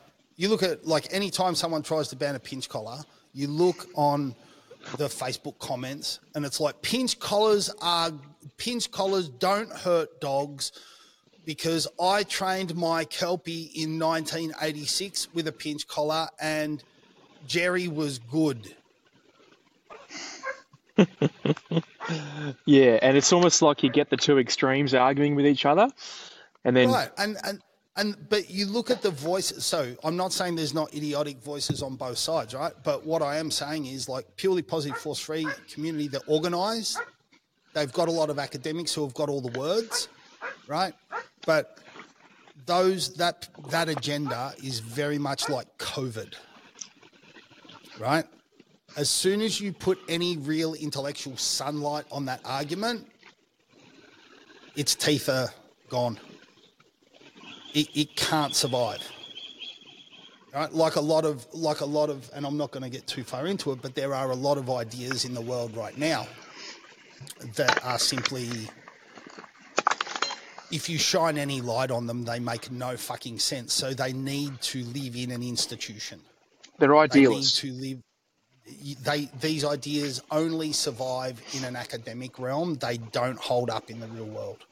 So the term balanced trainer has become a catch-all term used by the purely positive force-free community, right, to characterize anybody that does not ascribe to their ideological position and their dogmatic preconceptions about what is good or bad or acceptable or otherwise. It's almost an ironic term, right? Because it's so juxtaposed to the original meaning. Yet correct, yes. The irony is that the balance is shifted so far to one direction. But it's so it used to be in Lindsay's model on the balance of all available information and all available means, tools, whatever, what is the least invasive, minimally aversive approach we can take, right? Nowadays, what we see with most balance training is people go, I'm a balance trainer because I use punishment. And that, by Lindsay's model, is fucking bullshit, right? Balance training has nothing to do with the use of punishment. Balance training is about the consideration of all factors, all available means and tools to find the least invasive, minimally aversive solution. So what do you think about, because obviously we're talking about there's these sort of, to a degree, these two armed camps, and I'd say you and I could probably be kind of closer to one than the other, right? Neither, buddy. I actively reject being called a balance trainer because I'm just a dog trainer, and I'm just interested in getting better information. What I mean is, if there were to be two extremes, you would probably, in my opinion, you may generate toward one side than the other, right? No, I disagree. Okay, that may be not an accurate characterization. No, it wasn't bad. I just refuse to participate in that. Okay. I refuse to participate in it. I'm just going to do the best job that I can, and I'm going to continue to try and do the hard yards and get better at the things that I do. And I don't call myself a balance trainer for that reason. And clearly I'm not a purely positive or force-free trainer. And I don't necessarily judge anyone else. I think there are more useful voices and less useful voices. But unfortunately, we're fucking lazy as humans, right? Like, remember the thing with the ADD? I bet you there's a pill for that, David, I said to the psych. Right? Yeah. Right. So then I come along, someone comes along to me and they go, my dog pulls. I go, it's easy. Like you said, whack this pinch collar on this dog, go crunch. Dog stop pulling. Now, that's how you make money in the pet dog world. That's where the money is. Sustainable, scalable, easy to apply. Yep. As a business model, it's easy. Yep. People like it. You can charge them a lot of money for one lesson, right? Because they feel like there is a result. There are some problems with this though, Tom. And some of those problems come from if you take a frustrated dog owner that feels powerless and you teach them that the answer to all of this is for you to apply punishment, right? To compel your dog to do this. Many people will lean very heavily into that because it also empowers them. They have felt frustrated. They have felt that they don't have a solution, and then someone comes along and says, oh, it's easy, just do this. Or perhaps someone comes along and goes, he's pulling because He's pulling because you're not being a dominant pack leader. And a dominant pack leader would not accept this behaviour from another dog. And so you need to punish him. And the pinch collar mirrors a dog's teeth on the neck, right? And dogs do it to each other, so you should do it to your dog, and you should be the dominant pack leader here, right? We give that to a frustrated person, and there's definitely room, and I've seen it happen time and time again. There is an internal payoff, and there's an intrinsic and an extrinsic payoff for that person doing that. And where they're getting paid externally and internally, it's very likely that they'll repeat that behaviour. Are you following what I'm saying here? Yeah, some is good, more is better. Yep. They remove their frustration. They feel good because there's an action that they can take. They feel as though they've got the answer, right? And not only that, now their dog stops pulling.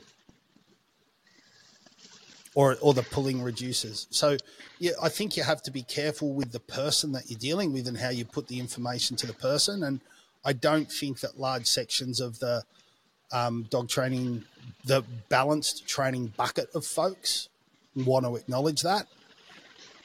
And I also think that, like, both sides have an error. So you've got, like, the purely positive force-free community will sit there and they'll say, you know, it's wrong to ever do this. But then you've got, you know, it's wrong to ever use a pinch collar. They're barbaric and they're cruel. Well, I've seen them used, and I've used them with incredible nuance. And I've seen many, many other people do the same. I learned it from somewhere, right? And the flip side of that is we get a lot of voices from that balanced training bucket that don't acknowledge that you can cause harm with these devices, with these tools. Yeah. Right. And if you're not going to acknowledge that, we're not having a serious conversation, because the only way that dogs and humans win together is for the conversation to shift to is how can these tools be best employed with this individual dog, right? Is there a place for them with this individual dog? Is it the best move to make it this time? Like, and then how might they be used in a way that minimizes the contingencies attached to their application? That's the only realistic welfare-centric argument to have. I want to pose a question to you when it comes to because I want to get onto prongs specifically, right? I think you're a good person to talk to about this. I want to ask you a question and sort of wrap up that, you know, force-free versus the balanced sort of thing, right? Yeah, I think I think people like to put things in boxes because it absolves them of the nuance that's in the middle, right?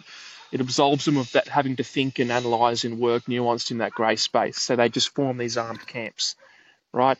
Force-free, dominance, whatever the case is, right? Mm-hmm. So, and by asking this, I probably am putting, say, certain people in a box. So Pat Stewart I remember he had this conversation a little while ago, and he was talking about we in a box, the people over here, need a better spokesperson that can champion this cause, that doesn't come across as the meathead, just chuck a prong on him kind of guy, right? Do you agree, or do you think that that's just characterising this armed camp, versus them, their armed camp? I haven't heard the statement, but like going on that, I think that he's probably got a point. I've tried to be a spokesperson in this regard. At one stage, I started a professional representative organisation, and it was white-anted by the industry. Sorry, it wasn't white-anted by the industry. It was white-anted by some well-known people, and that put significant barriers to it ever going anywhere. And then the rest of it I owned, because I wasn't, that time in my life, what was going on with my relationship and whatever else, I wasn't a good leader of that. And so I let the team down there in a number of regards. But the industry, disagree with that at all. I think that there's real merit to someone with an informed voice who wants to be a spokesperson. If you want to look for a great spokesperson, Jamie Penrith, take the lead dog training.uk, join ARDO, ARDO, dear friend of mine, Jimmy, right? He's a great spokesperson. He's eloquent, he's passionate, he's compassionate, he really cares. The only conversation he's interested in having is a truly welfare-centric conversation. His jam is e-collars, right? The UK's got an imminent ban coming up, and there is no better spokesperson for one part of the argument for access to e-collars than Jamie Penrith. Full stop, underline it, fight me about it. Yeah, I'm actually a big fan of Jamie. I only found out about who he was through you, and then I saw a bunch of his work on some morning TV shows and some presentations. Because he has that standing offer to someone that can stock-proof a dog. I may get the context wrong. Stock-proof a dog using these supposed, force-free, positive-only sort of methods. I may have got that wrong. That's right. He did. I perceived that there were some problems with that as it was put out.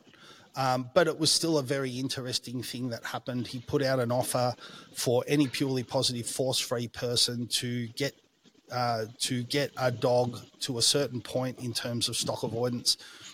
And it's brilliant in its simplicity in that, like, in the absence of the use, if a dog wants to chase a sheep, it's because it sees that sheep as an appetitive or enjoyable stimulus. So then Jamie's position is, and I'm paraphrasing, these are my words, not Jimmy's. Jimmy's a better speaker than I'll ever be. He understands that if you can change the dog's association with that sheep from being appetitive to aversive, so unenjoyable, so it looks at the sheep and goes, I don't want to chase that, we now don't have a problem with the chasing of that stock. That's better for that stock, and it's also better for that dog because that dog could get harmed, right? Whether it's shot by a farmer or kicked in the head by a cow or whatever. So he understands that. That's what the premise of that challenge that he put out is. Like, it can't happen. You cannot teach an inhibition using positive reinforcement, right? Or negative punishment. And even if you want to look to it, Esther Schalke put out a paper that relates to e-collars, pinch collars, and negative punishment removing a toy. I think the group was 42 Malinois. I want to say they were dogs from Hans's work, which I think is, I can't remember the exact name, it was like West Rhine-Fallen or Northwest Rhine-Fallen or something, right? And there were some questions that were raised. Esther discussed that study when she was here for the weekend. And, she says that that's not a conclusive study. It was Malinois, it wasn't pet dogs and whatever else. But when you look at the totality of the research that's out there, it's a very clear picture. If you want to stop a dog chasing, right, changing its association with that stimulus, the thing that it wants to chase, from appetitive or enjoyable to aversive, unenjoyable, well, now why the fuck would you chase it, right? If I don't want to bang brunettes because I don't find brunettes attractive, here we go. Right, I'm not going to go fucking chatting up brunettes, am I? Okay, I thought you were going to go somewhere a lot more, a bit more outrageous with that, but no, it's good. I thought about it, but that's it. Like, what if all I was attracted to as a bloke was brunettes, right? Brunette dudes, and all it's right. So all I'm doing is banging dudes with brown hair, and now all of a sudden, like, I have a real bad experience with one. He steals my wallet, right, and runs off with my underpants, right. And then now that's aversive to me. The embarrassment from that is just too great. And now I don't want to go anywhere near brunette dudes anymore. Right? Like, yeah. That's essentially what we're talking about, right? So then I'm going to stop pursuing them. That's the argument with the e-collars. And that argument sort of applies across to a pinch collar too, because ultimately, like, it's a tool with aversive potential. These tools don't do anything when you fit them to a dog. They need to be applied by a human. Yeah, they don't. do anything when they're sitting on the shelf either, mate. So I've never seen an totally collar punish a dog. I've never seen a pinch collar punish a dog. I agree with the sentiment, mate. Well, that it's a good segue because I want to sort of talk about the prongs specifically. Well, let me just throw one more point in, Tom. Send it. If we want to, the purely positive community has done a brilliant job on a couple of things. Number one, anytime they talk about the application of punishment in dog training, they're not talking about it. So operant conditioning is learning, right? It's like this is when we talk about reinforcing or punishing a behavior, we're talking about operant conditioning. There's classical conditioning as well, and that's more about how a dog, I guess you could probably broadly say all about how a dog feels about something. It's associative learning. And like a dog forms an association with its food bowl because that's where the food goes, right? So that dog's been classically conditioned to love it's that like bowl. A mode of learning. Let's say that works. So in order for there to be like, how do I want to phrase this? The purely positive community has done a brilliant job of equating any application of an aversive in training with dominance theory, right? So they've done a brilliant job of marrying hierarchical models of dominance to any application of punishment. And you'll see it, you might not have noticed it before, but you'll see it in what they say, right? What they don't want to discuss is the fact that positive punishment and negative reinforcement, so the removal of something the dog doesn't like, these are simply operant forces. And if I'm going to punish Snap because she doesn't drop, I'm not punishing her because I need to be dominant over that dog. I'm providing a consequence because she didn't comply with the command that I gave her. So they've done a brilliant job of doing that, right? So basically that old school model of that Meckian dominance type model, right, that comes from the alpha wolf theory stuff, they've tied any application of punishment to that. What they've also done is and these are two key items, they've also tied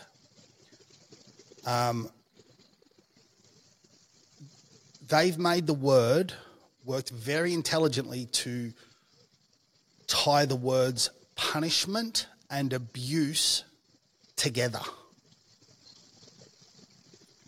Right? Now,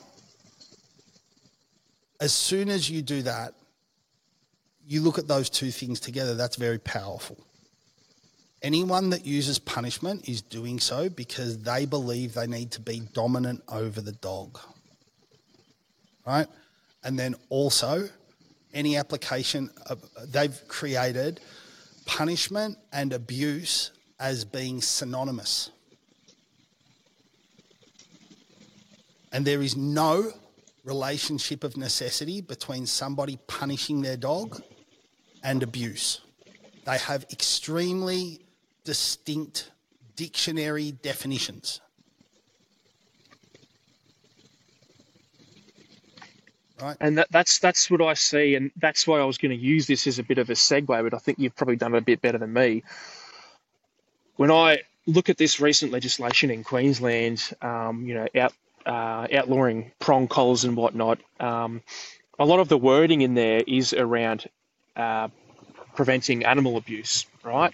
Based on the premise that using a prong collar, e-collar, that type of stuff is punishing the dog, therefore is abusive, right?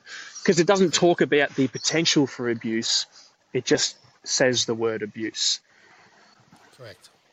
So, a couple of days ago, I heard of through a friend that a kennel somewhere around this area was raided by the RSPCA with a police presence as well, obviously because I think the RSPCA needs some sort of state authority, right?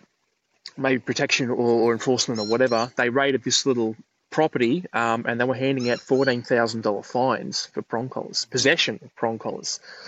Yeah. Per item, per prong collar. Mm-hmm. Yeah, so Yep. The other thing that is in that legislation, some of that wording is it talks about having a reasonable excuse, right? And it's very ambiguous, but I think there's a little bit like a portion of that legislation that says the only reasonable excuse is a medical exemption. And I want you to unpack this because you can probably do a bit better of a job than me. In my mind, I go, well, is it animal abuse or is it not animal abuse? Because what medical exemption could warrant animal abuse? Who's going to arbitrate? And if a medical exemption who's going to arbitrate this? Who's going to? Well, right. So here's the question. Yeah, exactly.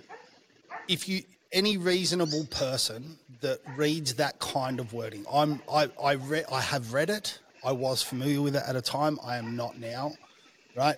But if it's quite clear that these distinctions haven't been made, right? And look, I don't think it's fantastic. It's a fantastic statement to say, like, clearly this kind of legislative change is driven by the purely positive and force-free agenda. It's not welfare-centric. It is about power and influence. That's what it's about. That's why you see the RSPCA behind it, right? The RSPCA make massive, massive fiscal surpluses every year. Now, they're a not-for-profit, but the legal distinction there is that they can make a fiscal surplus. They don't make a profit because they're not paying dividends, right? So this is all about power and it's all about influence. And you can see that kind of influence in the wording of these kind of documents.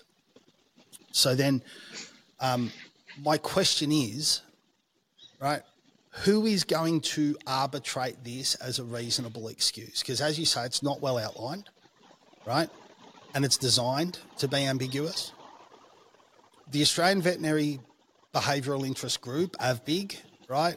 That's the big veterinary behaviourist group here. The Australian Veterinary Association, they're right down that US kind of model where they say that there simply is no reasonable excuse to be using a device with aversive potential in training, like an e-collar, like a pinch collar, right?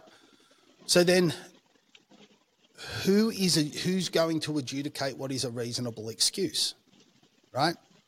This balanced training bucket of comparatively unorganised people versus these people that have all the academic accreditations, right, that have intellectually dishonestly disregarded significant peer-reviewed research to reach the place where they peddle that opinion that they have. It's intellectually dishonest. That's the only word for it.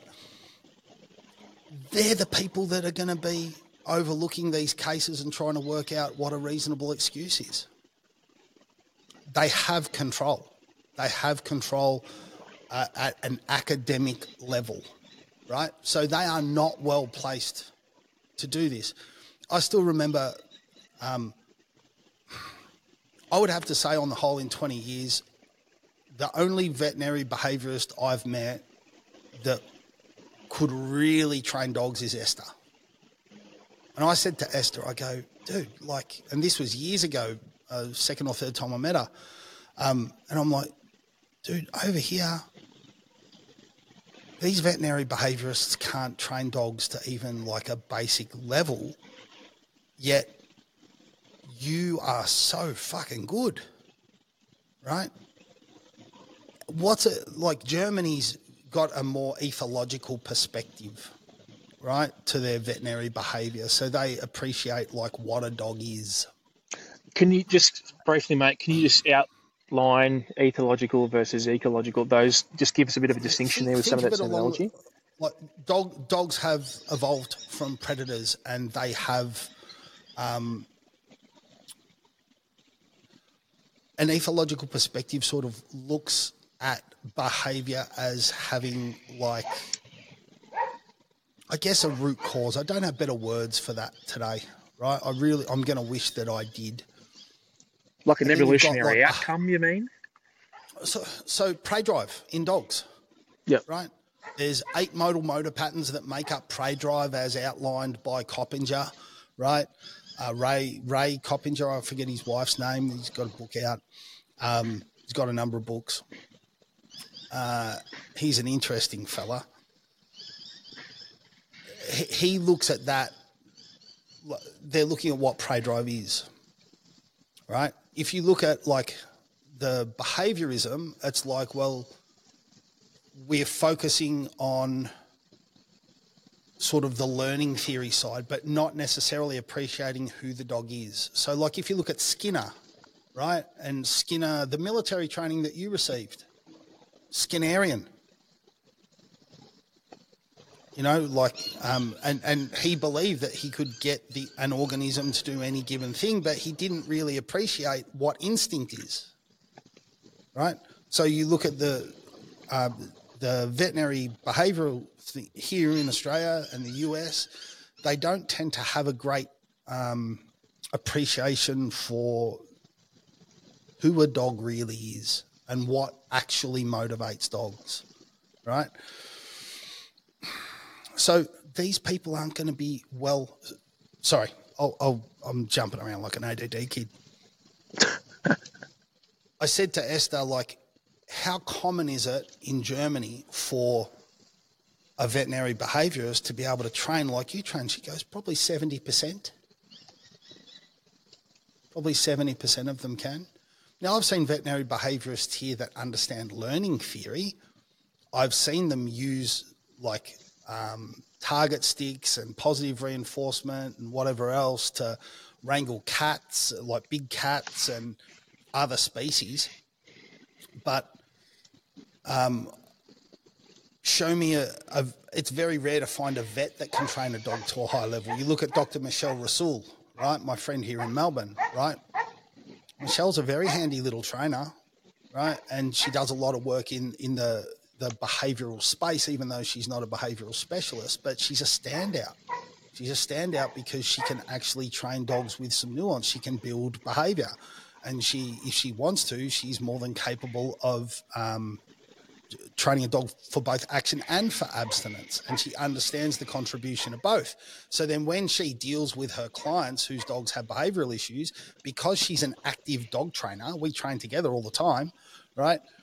Because she's an active dog trainer, she goes, well, this is where the contribution of training is going to be key, right? And because she understands the reach that training can have, when she prescribes medication to help a dog that's dealing with some stuff, she has realistic expectations about what role that medication may play and the role that training may play,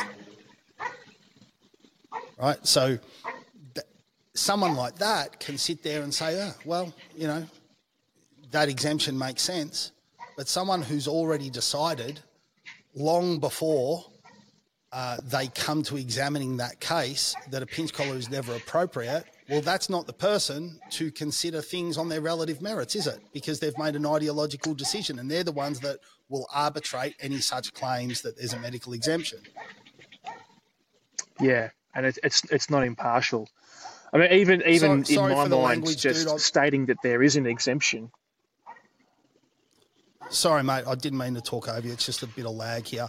I'm sorry for any listeners that I've taken too far down a rabbit hole. It wasn't my intent. I just fucking get talking about it, and that's the way that my brain works. No, that's fine, mate. It's all good. Most people that are listening to this show should be able to follow this sort of stuff, and if they don't, then they'll just listen to the next one. It's all good. Yeah, so I want to wrap up the prong thing, and I want to move on to to what Melbourne was like in COVID. And that'll probably be the finisher, mate. We'll probably wrap up on that if you're all right, because you've done a brilliant job avoiding talking about yourself, Brad. Excellent. You've kept me nice and distracted, mate, with these interesting little topics. So, in my mind, the fact that there is a distinction between being able to use it and then there being a medical exemption speaks volumes to me, because I unpack that and I go, okay, let's look at what is the medical exemption, and B, why is there a medical exemption? Because if use of a prong collar paramounts to abuse, why is there an exemption for abuse, right? And if there is case for a use, and if that, albeit medical, does that not mean that there is a function for the prong collar, and that maybe there is a bit of nuance that should be applied to this law? But you're right that the people that are arbitrating this, they are the people who are ideologically already convinced one way. Correct. So another way to look at that, right, is the term medical, a medical exemption. So let's just imagine one. Let's imagine that a dog has problems with its vertebrae up high around its neck, right? That's very likely to preclude the use of a head collar, because head collars can be extremely aversive tools. Yep. Right? And you don't want to be like, and you speak to any dog chiropractor and they will tell you that head collars wreak havoc on dogs. They'll also tell you about some of these harnesses that are frequently used wreaking havoc on a dog's anatomy. So then let's imagine that this dog can't have that kind of pressure applied, right? And let's imagine that the vet is smart enough to realise that perhaps a pinch collar is a least invasive, minimally aversive solution, right? That seems valid, right? Correct. That seems valid. Well, sorry, the pinch collar wouldn't be the whole solution, but it'd be part of it in this case. But then if these people have already fucking decided from the moment that they woke up that morning, right, that a pinch collar never has a use case, they shouldn't be fucking adjudicating it. It's as simple as that. But more interestingly too, they use the term medical, right? Well,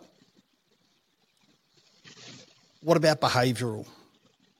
They might say, well, medically, right, they might say that behavioural health of the dog is the medical health of the dog. Okay, cool.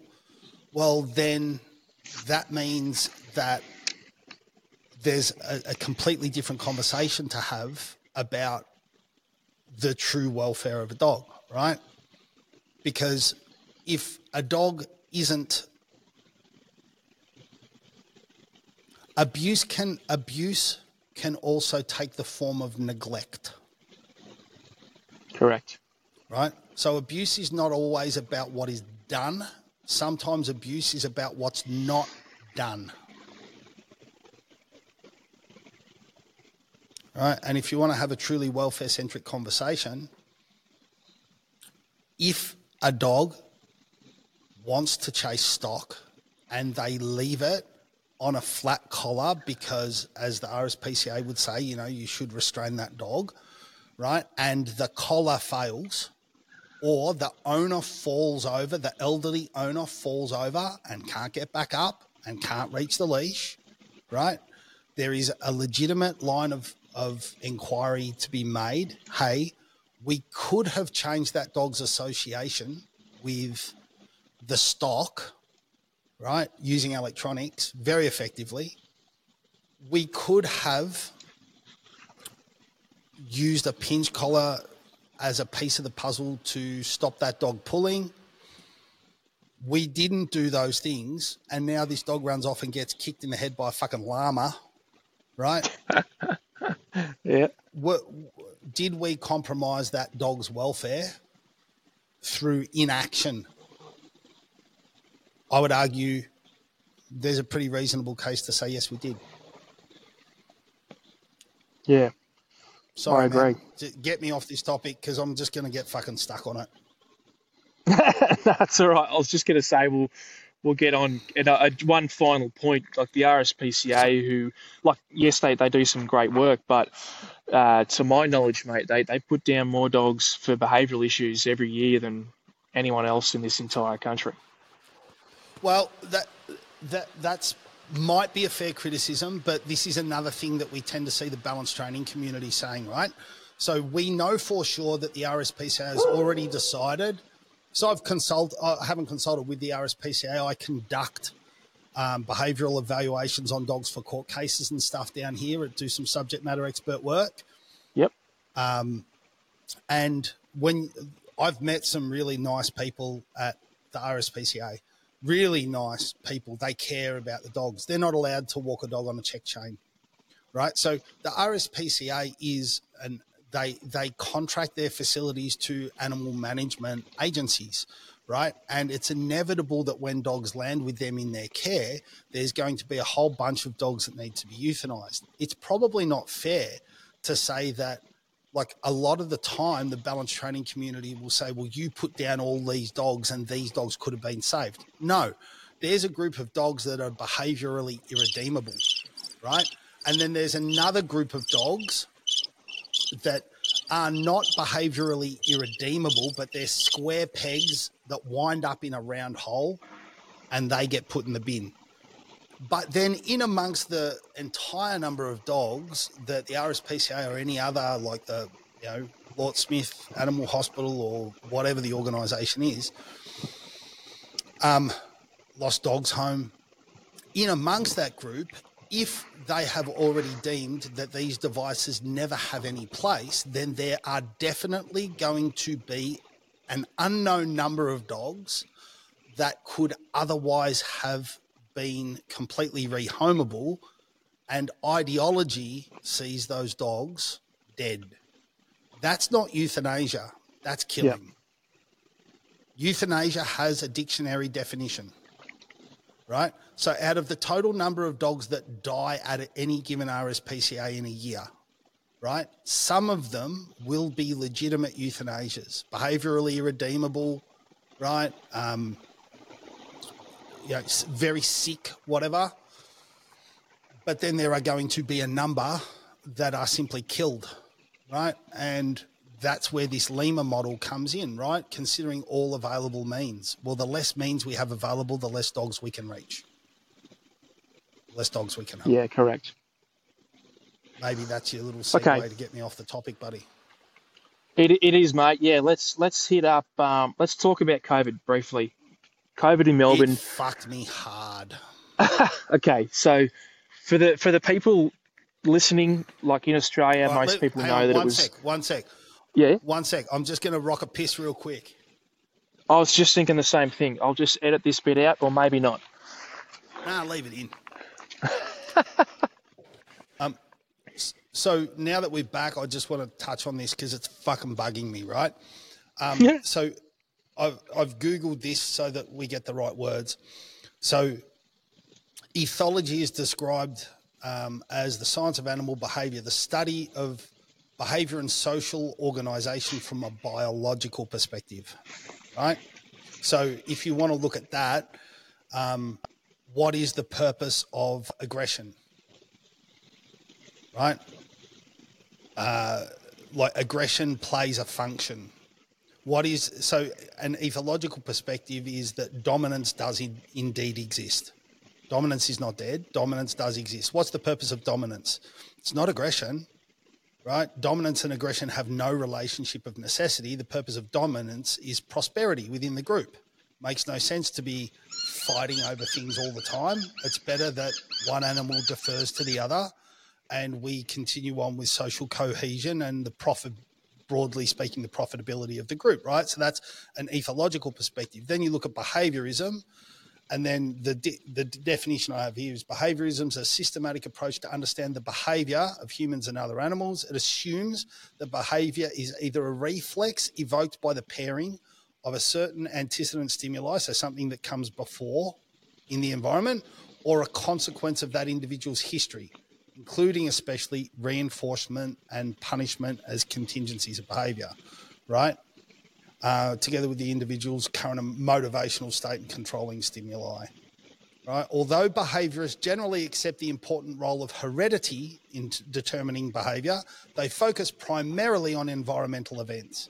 So you can see that those two are then sort of, in some way, they can marry very well and really great dog trainers do marry them well, right? But that behaviorism versus the ethological perspective, our veterinary groups tend more towards that US behaviorism type model. And when you speak with someone like Esther, she considers both on their merits. So anyway, I just wanted to round that out because I didn't want to come off as an absolute fucking idiot for not. Didn't want to leave it hanging. No, it's all good, mate. All good. It does make sense, mate. Like there's sometimes a biological necessity for behaviour, and then there's behaviour itself in isolation, which is your classical your operant conditioning. This is on the topic of dominance. This is where you'll see, the purely positive force-free community. Like they'll say dominance is dead, and then they've done research that states that dominance can only occur between conspecifics, so only occur between dogs. Right, but then if you look at it from an ethological perspective, a dog is only a dog, right? And so therefore it is completely plausible that a dog, only being a dog, dominance is part of how they navigate the world. Right? It's not the motivator for behaviour that a lot of people in the dog world would claim it to be, but it is a real phenomenon. And dominance exists in the interaction between two living things. It exists in an interaction as opposed to necessarily being characterized as a personality trait, if you will. Yeah, anyways, like it's not the primary motivator, so to speak. I'm just going to get rid of this, dominate this stupid bird over here. The RSPCA will be on to you for chucking a rock at a bird. It wasn't a rock, it was multiple rocks. Oh, nice, shotgun. So, you want to talk about COVID and what that was like in Melbourne, 262 days of lockdown?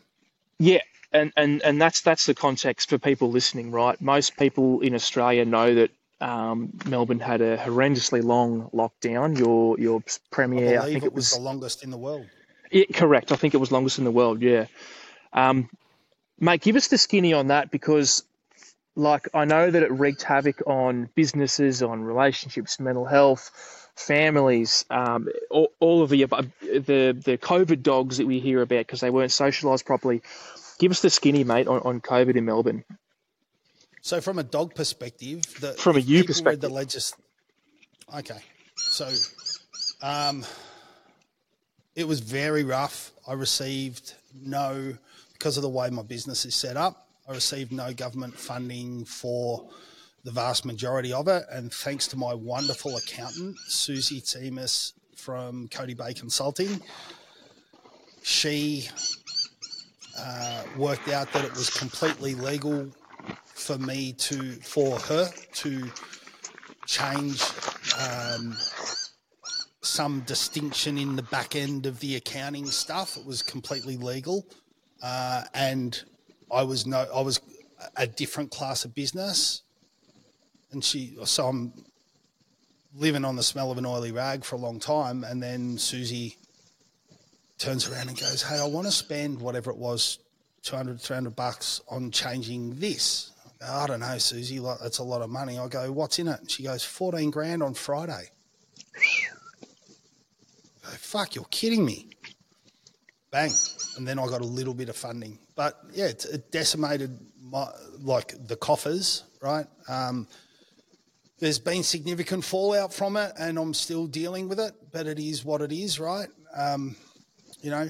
Everyone took a giant hydraulic suck on that cock and still can't get the taste out of my mouth. Yep. We had an investigation. So this is for your overseas listeners. There was a police investigation so we had this pivotal incident, like the hotel incident, right? So people were being quarantined very, very early on. They were being quarantined in hotels.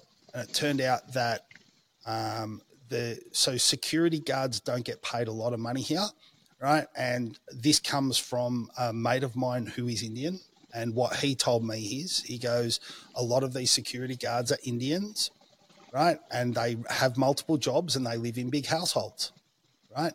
And so these guys weren't taking these precautions. I think some dude was getting his dick sucked for delivering fucking cheeseburgers or some shit. Like there was some real sketchy stuff. There was some proprietor that was upgrading rooms or something if the chicks had given him a kiss on the dick. There was like a whole bunch of fuckery that went on there, right? And it wasn't well run, and there was a police investigation into it, and the police came to the conclusion, I believe, and please fact check this, but I think it was something along the lines of there were two people that could have known, right? And it wasn't well orchestrated. And so this was the reason that 600 odd people died. And some reason, our premier turned around and said, I think it's just time to move on. So if you kill 600 people, you're the valiant leader of a basically fucking hostage state. It never needed to get to the point that it did. It got to the point that it did, according to my mate, who is a doctor who was on the front lines. 2 days ago, he told me it got to the point that it did because it was so poorly managed with that stuff in the start, right? And so we're shut down, massive debt. Another friend of mine works in that government at a high level and told me that the aid packages were never designed to be easy to access. And apparently there was still a heap of money left over at the end of that. And so the dog training industry got decimated. And I had ability to, because I have an indoor facility, and this is not at all the common business model, because I had an indoor facility, it got to a point where I was able to take certain clients for behavioural reasons and take appropriate precautions. And yeah, a lot of people really fucking sucked one on it. It was very tough. Very tough. It decimated my training, my dog bite prevention training. Decimated that. And yeah, it definitely had an effect on dogs too, buddy. There was a lot of dogs, adoptions were high and access to training services was low. What's now come to be known as COVID dogs, right? Or COVID puppies. Yeah, and I see a lot of it because I deal with a lot of anxious dogs. And the irony of it was, if people read the legislation, they could pretty much do anything they needed to do with their dogs during that time, with the absence of being able to get them around crowds and whatever else. There were certainly some limitations, but it was a time when people were horribly disempowered and there was a lot of fear-mongering, right? And that affected those dogs. Yep. And so, again, like, if we want to take it from a welfare perspective, there were things that didn't happen which affect those dogs' quality of life possibly forevermore, right? It wasn't anything that someone did. It was things that weren't done that compromised their welfare. Yeah, I think, and like when I hear people say stuff about the COVID conspiracy or whatnot, I mean, I've worked for the federal government. I can tell you right now that they're not that organised. It's things COVID's like that. Fucking real, man. My mate was doing 100-hour weeks. One of my best friends in the world, right, was doing 100-hour weeks. And I put off getting the jab for ages, and we just had a deal, right? I said, I'm not getting the fucking jab, right? There's some big question marks around it, which are now turning out to be true too, right? Like there's a lot of information coming out around the way that all of this was conducted. And I'm not going to get into it because it's massively outside my purview as a dog trainer. But, I had a deal with him. Like, it got to the point where our hospitals were full here. And he said, me and another mate of mine, he said, you got to go and get the jab, because regardless, like, I'm not going to be able to pull any strings to get you in. If you get real sick, you could legit die, because we're turning people, like, they weren't literally turning people away, but in effect, they were turning people away. So it was what it was, man. But it was a very difficult time. I'm sort of grateful. I've been around long before COVID, and I'll be around long after. But there were a lot of people out there who were adversely affected, and I think it's still affecting a lot of businesses, dog training businesses now. Yeah. And when they turn around, go ahead. Sorry, Tommy. I want to shout out, like, I think for all the fuckery that was COVID here in Victoria, in Australia in general, right? I think we also saw some greatness come out in people. So I have a friend named Bridie Charlesworth. Bridie runs a business called the Dog Education Centre up in New South. It's a big fucking operation, right? She's a gun businesswoman, just built like a 3-acre facility and whatever else. And she was paying all of her employees during lockdown out of her own pocket to make sure they were okay, right? That's the kind of human that she is. Yeah. Right. I know Dave McKelson, who runs Pro Dog down here, did everything he could to look after his people. Right. And so for all the fuckery, we did see some great, there are plenty of stories out there too of like really good people. I had one particular friend I can remember during COVID, I thought, fuck, I'm going to have to go and do some shopping here. So I was sitting down and I thought, I think I was down to about $600 at this stage. So I thought I'll sit down and I'll just work out like how much money I've got and what I'm going to eat. And so I thought, let's just check the bank balance. So I went in, there was an extra $1,500 in there. And it was COVID relief from a mate of mine. And he did it more than once. Jesus. He did it more than once. Yeah. Yeah, and I had other people that like I had clients offer to like pay for training packages in advance. I didn't take any of that because I really didn't know what would happen. Like I wasn't comfortable taking their money, but there was some real generosity out there in amongst it all. Yeah, man, I think situations like that bring out the best and the worst, right, and everything in between. Yeah. Like like I was saying before, I don't think there was a conspiracy. I think there was people that used the opportunity, and there were people that mismanaged it, and there were people that got caught in the middle of it. Yeah, my personal belief is like, I just never let a good crisis go to waste, and there are so many malignant agendas out there that leverage that. Oh, 100%. 100% there were. I don't believe, do I believe that some powerful people used that? I mean, I think Pfizer made $100 billion during that period of time. I think anytime there's that much money, there's reason to be suspicious. Oh, yeah.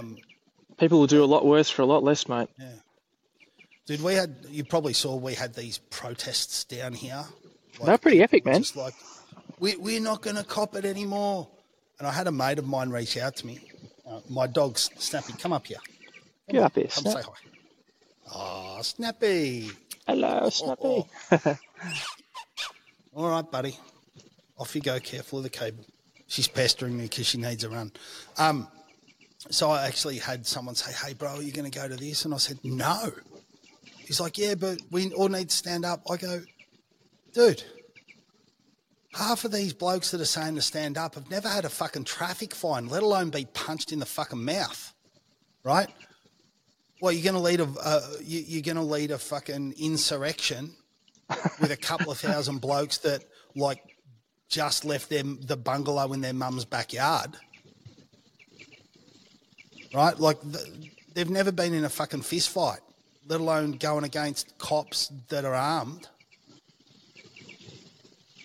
No, I'm not having anything to fucking do with it. But yeah, then you get mixed up in all the crazies. Yeah, and I think that also it probably highlights the fact that, I think that it's reasonable to look at that and just go,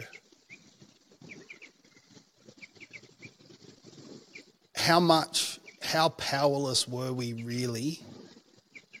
Like, what ability do we have to stand up to government, right? In a situation where the government does something that's not good, I think it highlights also like we're relatively powerless. And I think as Aussies, we're very apathetic. Like you look in the US, and I'm not advocating anything by this. But you look in the US, you've got citizens over there that are armed, and part of the reason that they have a right to bear arms is because they come from a background of massive civil insurrection, right, and civil war, and so that populace has the ability to stand up, and parts of it did. And here, I mean, years before COVID, there was a law passed that it's illegal to wear a mask at a rally, and everyone just looked past that and thought, oh yeah, that makes sense. You don't want troublemakers. Yeah. And the crowd's fickle too, isn't it, mate? Yeah, man. And I felt real sorry. Like I've got mates that are cops, right? They didn't want to fucking enforce this bullshit. They didn't agree with it, right? But they're also sworn to do a fucking job, and they don't get to set the rules. And people were like bashing the fuck out of cops for it. Now, for sure, there's bad apples in every bunch, right? But fuck. What are you going to do? Like, the whole thing was just a shit fight from arsehole to breakfast. There was no winners. The only ones that won were the people that gained influence by it, people that made money off it. Everyone else just suffered. Yeah. So it is what it is. But yeah, it was real tough, man. It was real tough. Yeah. But it is what it is. And I don't think I used that. I look back on it, I could have dealt with it very, very differently. But also during that time, I was unmedicated for my ADD, and it was fucking going hard. And I did not realise. Until I woke up one day and I thought I was having real problems with procrastinating about this and that. And then I woke up one day and literally, like, I just had a cup of coffee and I've gone, oh, this is all the same fucking thing. This is all one thing. Went and got on the meds, guess what, got better. Yeah.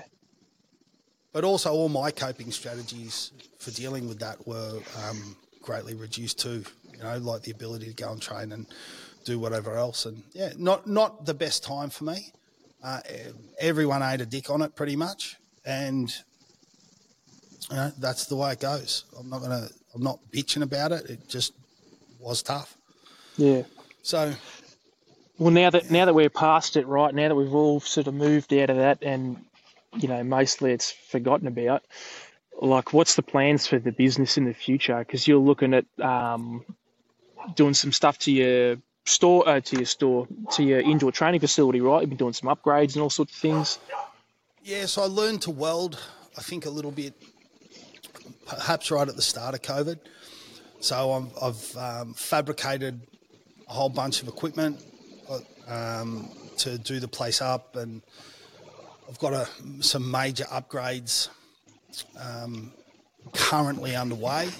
So I'm really looking forward to having the facility all done and dusted. And at the end of that, my hope is that it is a really good use of a comparatively small space, a very intelligent use of it. I'm really looking forward to. I've had a couple of puppies fall through on me, unfortunately, but I'm looking forward to developing some more dogs and really leaning heavily into areas that I consider weaknesses for me as a trainer. Tracking is one of them, right? So I'm really looking forward to developing myself over the next sort of 3 to 5 years in the detection and just generally in the olfaction space. And I've got a little special project planned for another dog. I'm not going to I've discussed it with you privately, but I'm not going to let the cat out of the bag on that one. So I've got some interesting things in store for me, like in regards to continuing to learn the craft. Yep.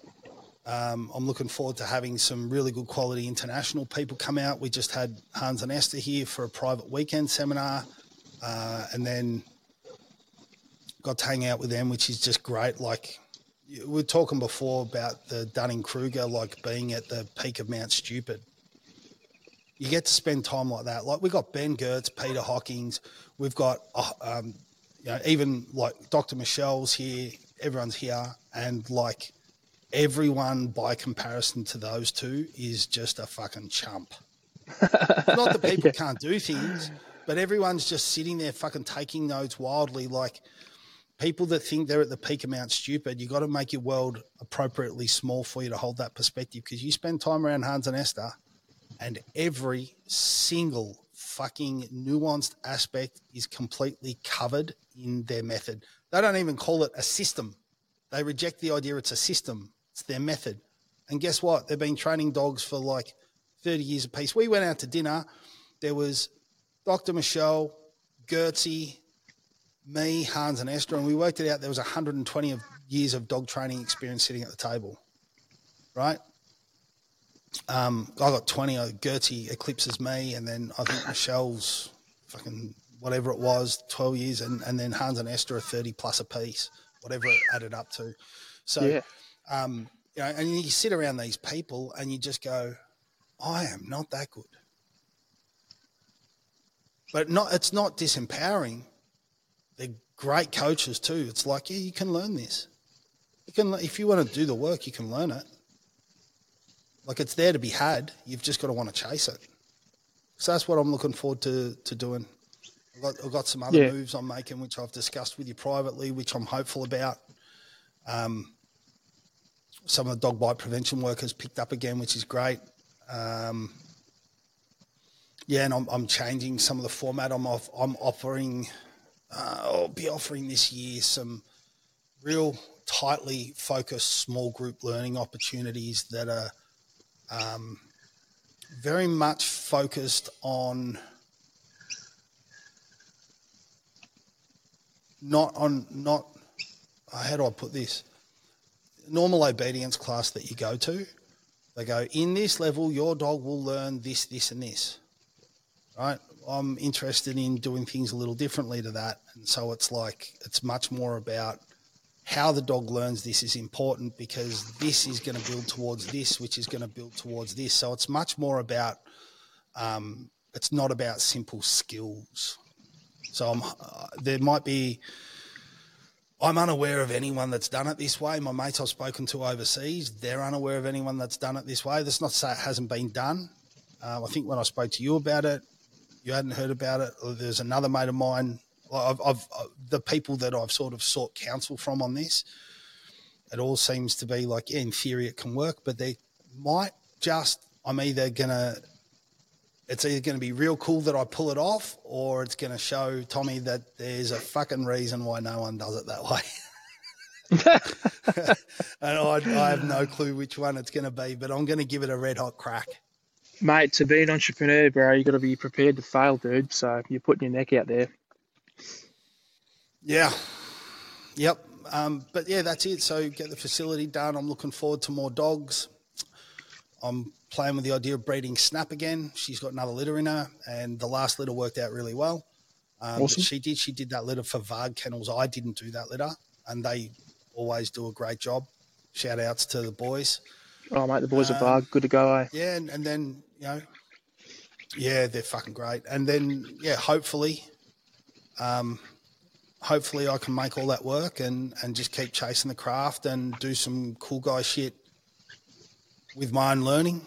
And then I've got this year, we've probably got, my guess it'd be 6, maybe 7 people that are going to put a BH on their pet dogs. And the vast majority of them started with behavioural issues. Some of them are on meds, right, whatever else. So that'll be a nice little thing. And I've got a few other little points of distinction, which I won't announce because I don't want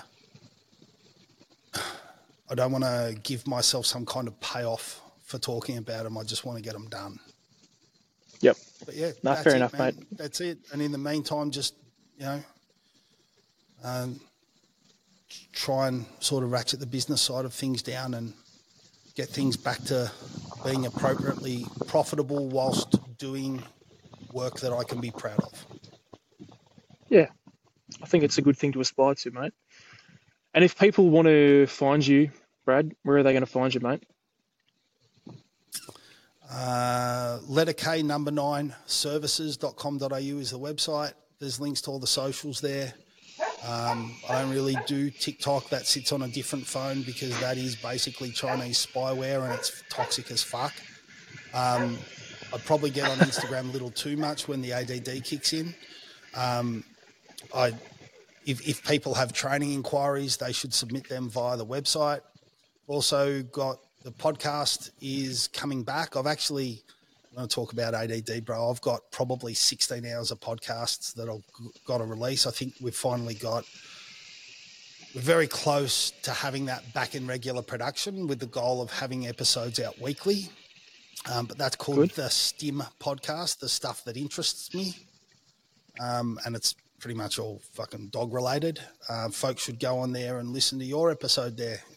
You were great. Was that the first podcast you'd ever done? Second one. Yeah, but the best. I'd done one just before. Yeah, definitely the best to date. Yeah. I'd done one like a week or two before, I think, and then our mutual friend Mick introduced us. Yeah. Mick's done a lot of stuff for this business, mate. I'd say. Big shout out to Mick. Shout out to Mick. He connects people. He's very good. He does. Oh, dude, half of my States trip was due to Mick. That's how I got on Working Dog Radio. Mick made the connection. Bro, same as me, man. He's done so much for this business, bro. 5 Aussies up. Yeah. Yep. But yeah, man, that's pretty much it. Other than that, like, if people, I train people and I train their dogs. We're not for everyone. Like if you're just looking for the quickest possible answer, then maybe we're not for you. If you want to reach out about training, do yourself a favor and get across some episodes of my podcast, or you've heard this one now, so you have some idea where I stand on certain things. Get across the kind of training that myself and my clients do, because if you're used to training and easy. Well, mate, in case it is still recording on both ends and on my end, and we'll just put your audio over the top of it. You did a spectacular job avoiding speaking about yourself. And I thank you very much for being on the show, Brad. And I've been wanting to repay you for having me on your podcast for a long time, man. So I very much appreciate that. A, you had me on, and B, you've had some time to come on and speak to me in depth about a couple of interesting things, bro. So, mate, thank you so much, Brad. Thanks for listening to that episode of the Origin Canine podcast. If you like what you heard and you want to hear more, subscribe to the YouTube channel, give us a rating on your podcast platform, or go to origincanine.com for our tactical canine equipment, which includes collars, leads, harnesses, and merchandise. Thanks for listening, guys.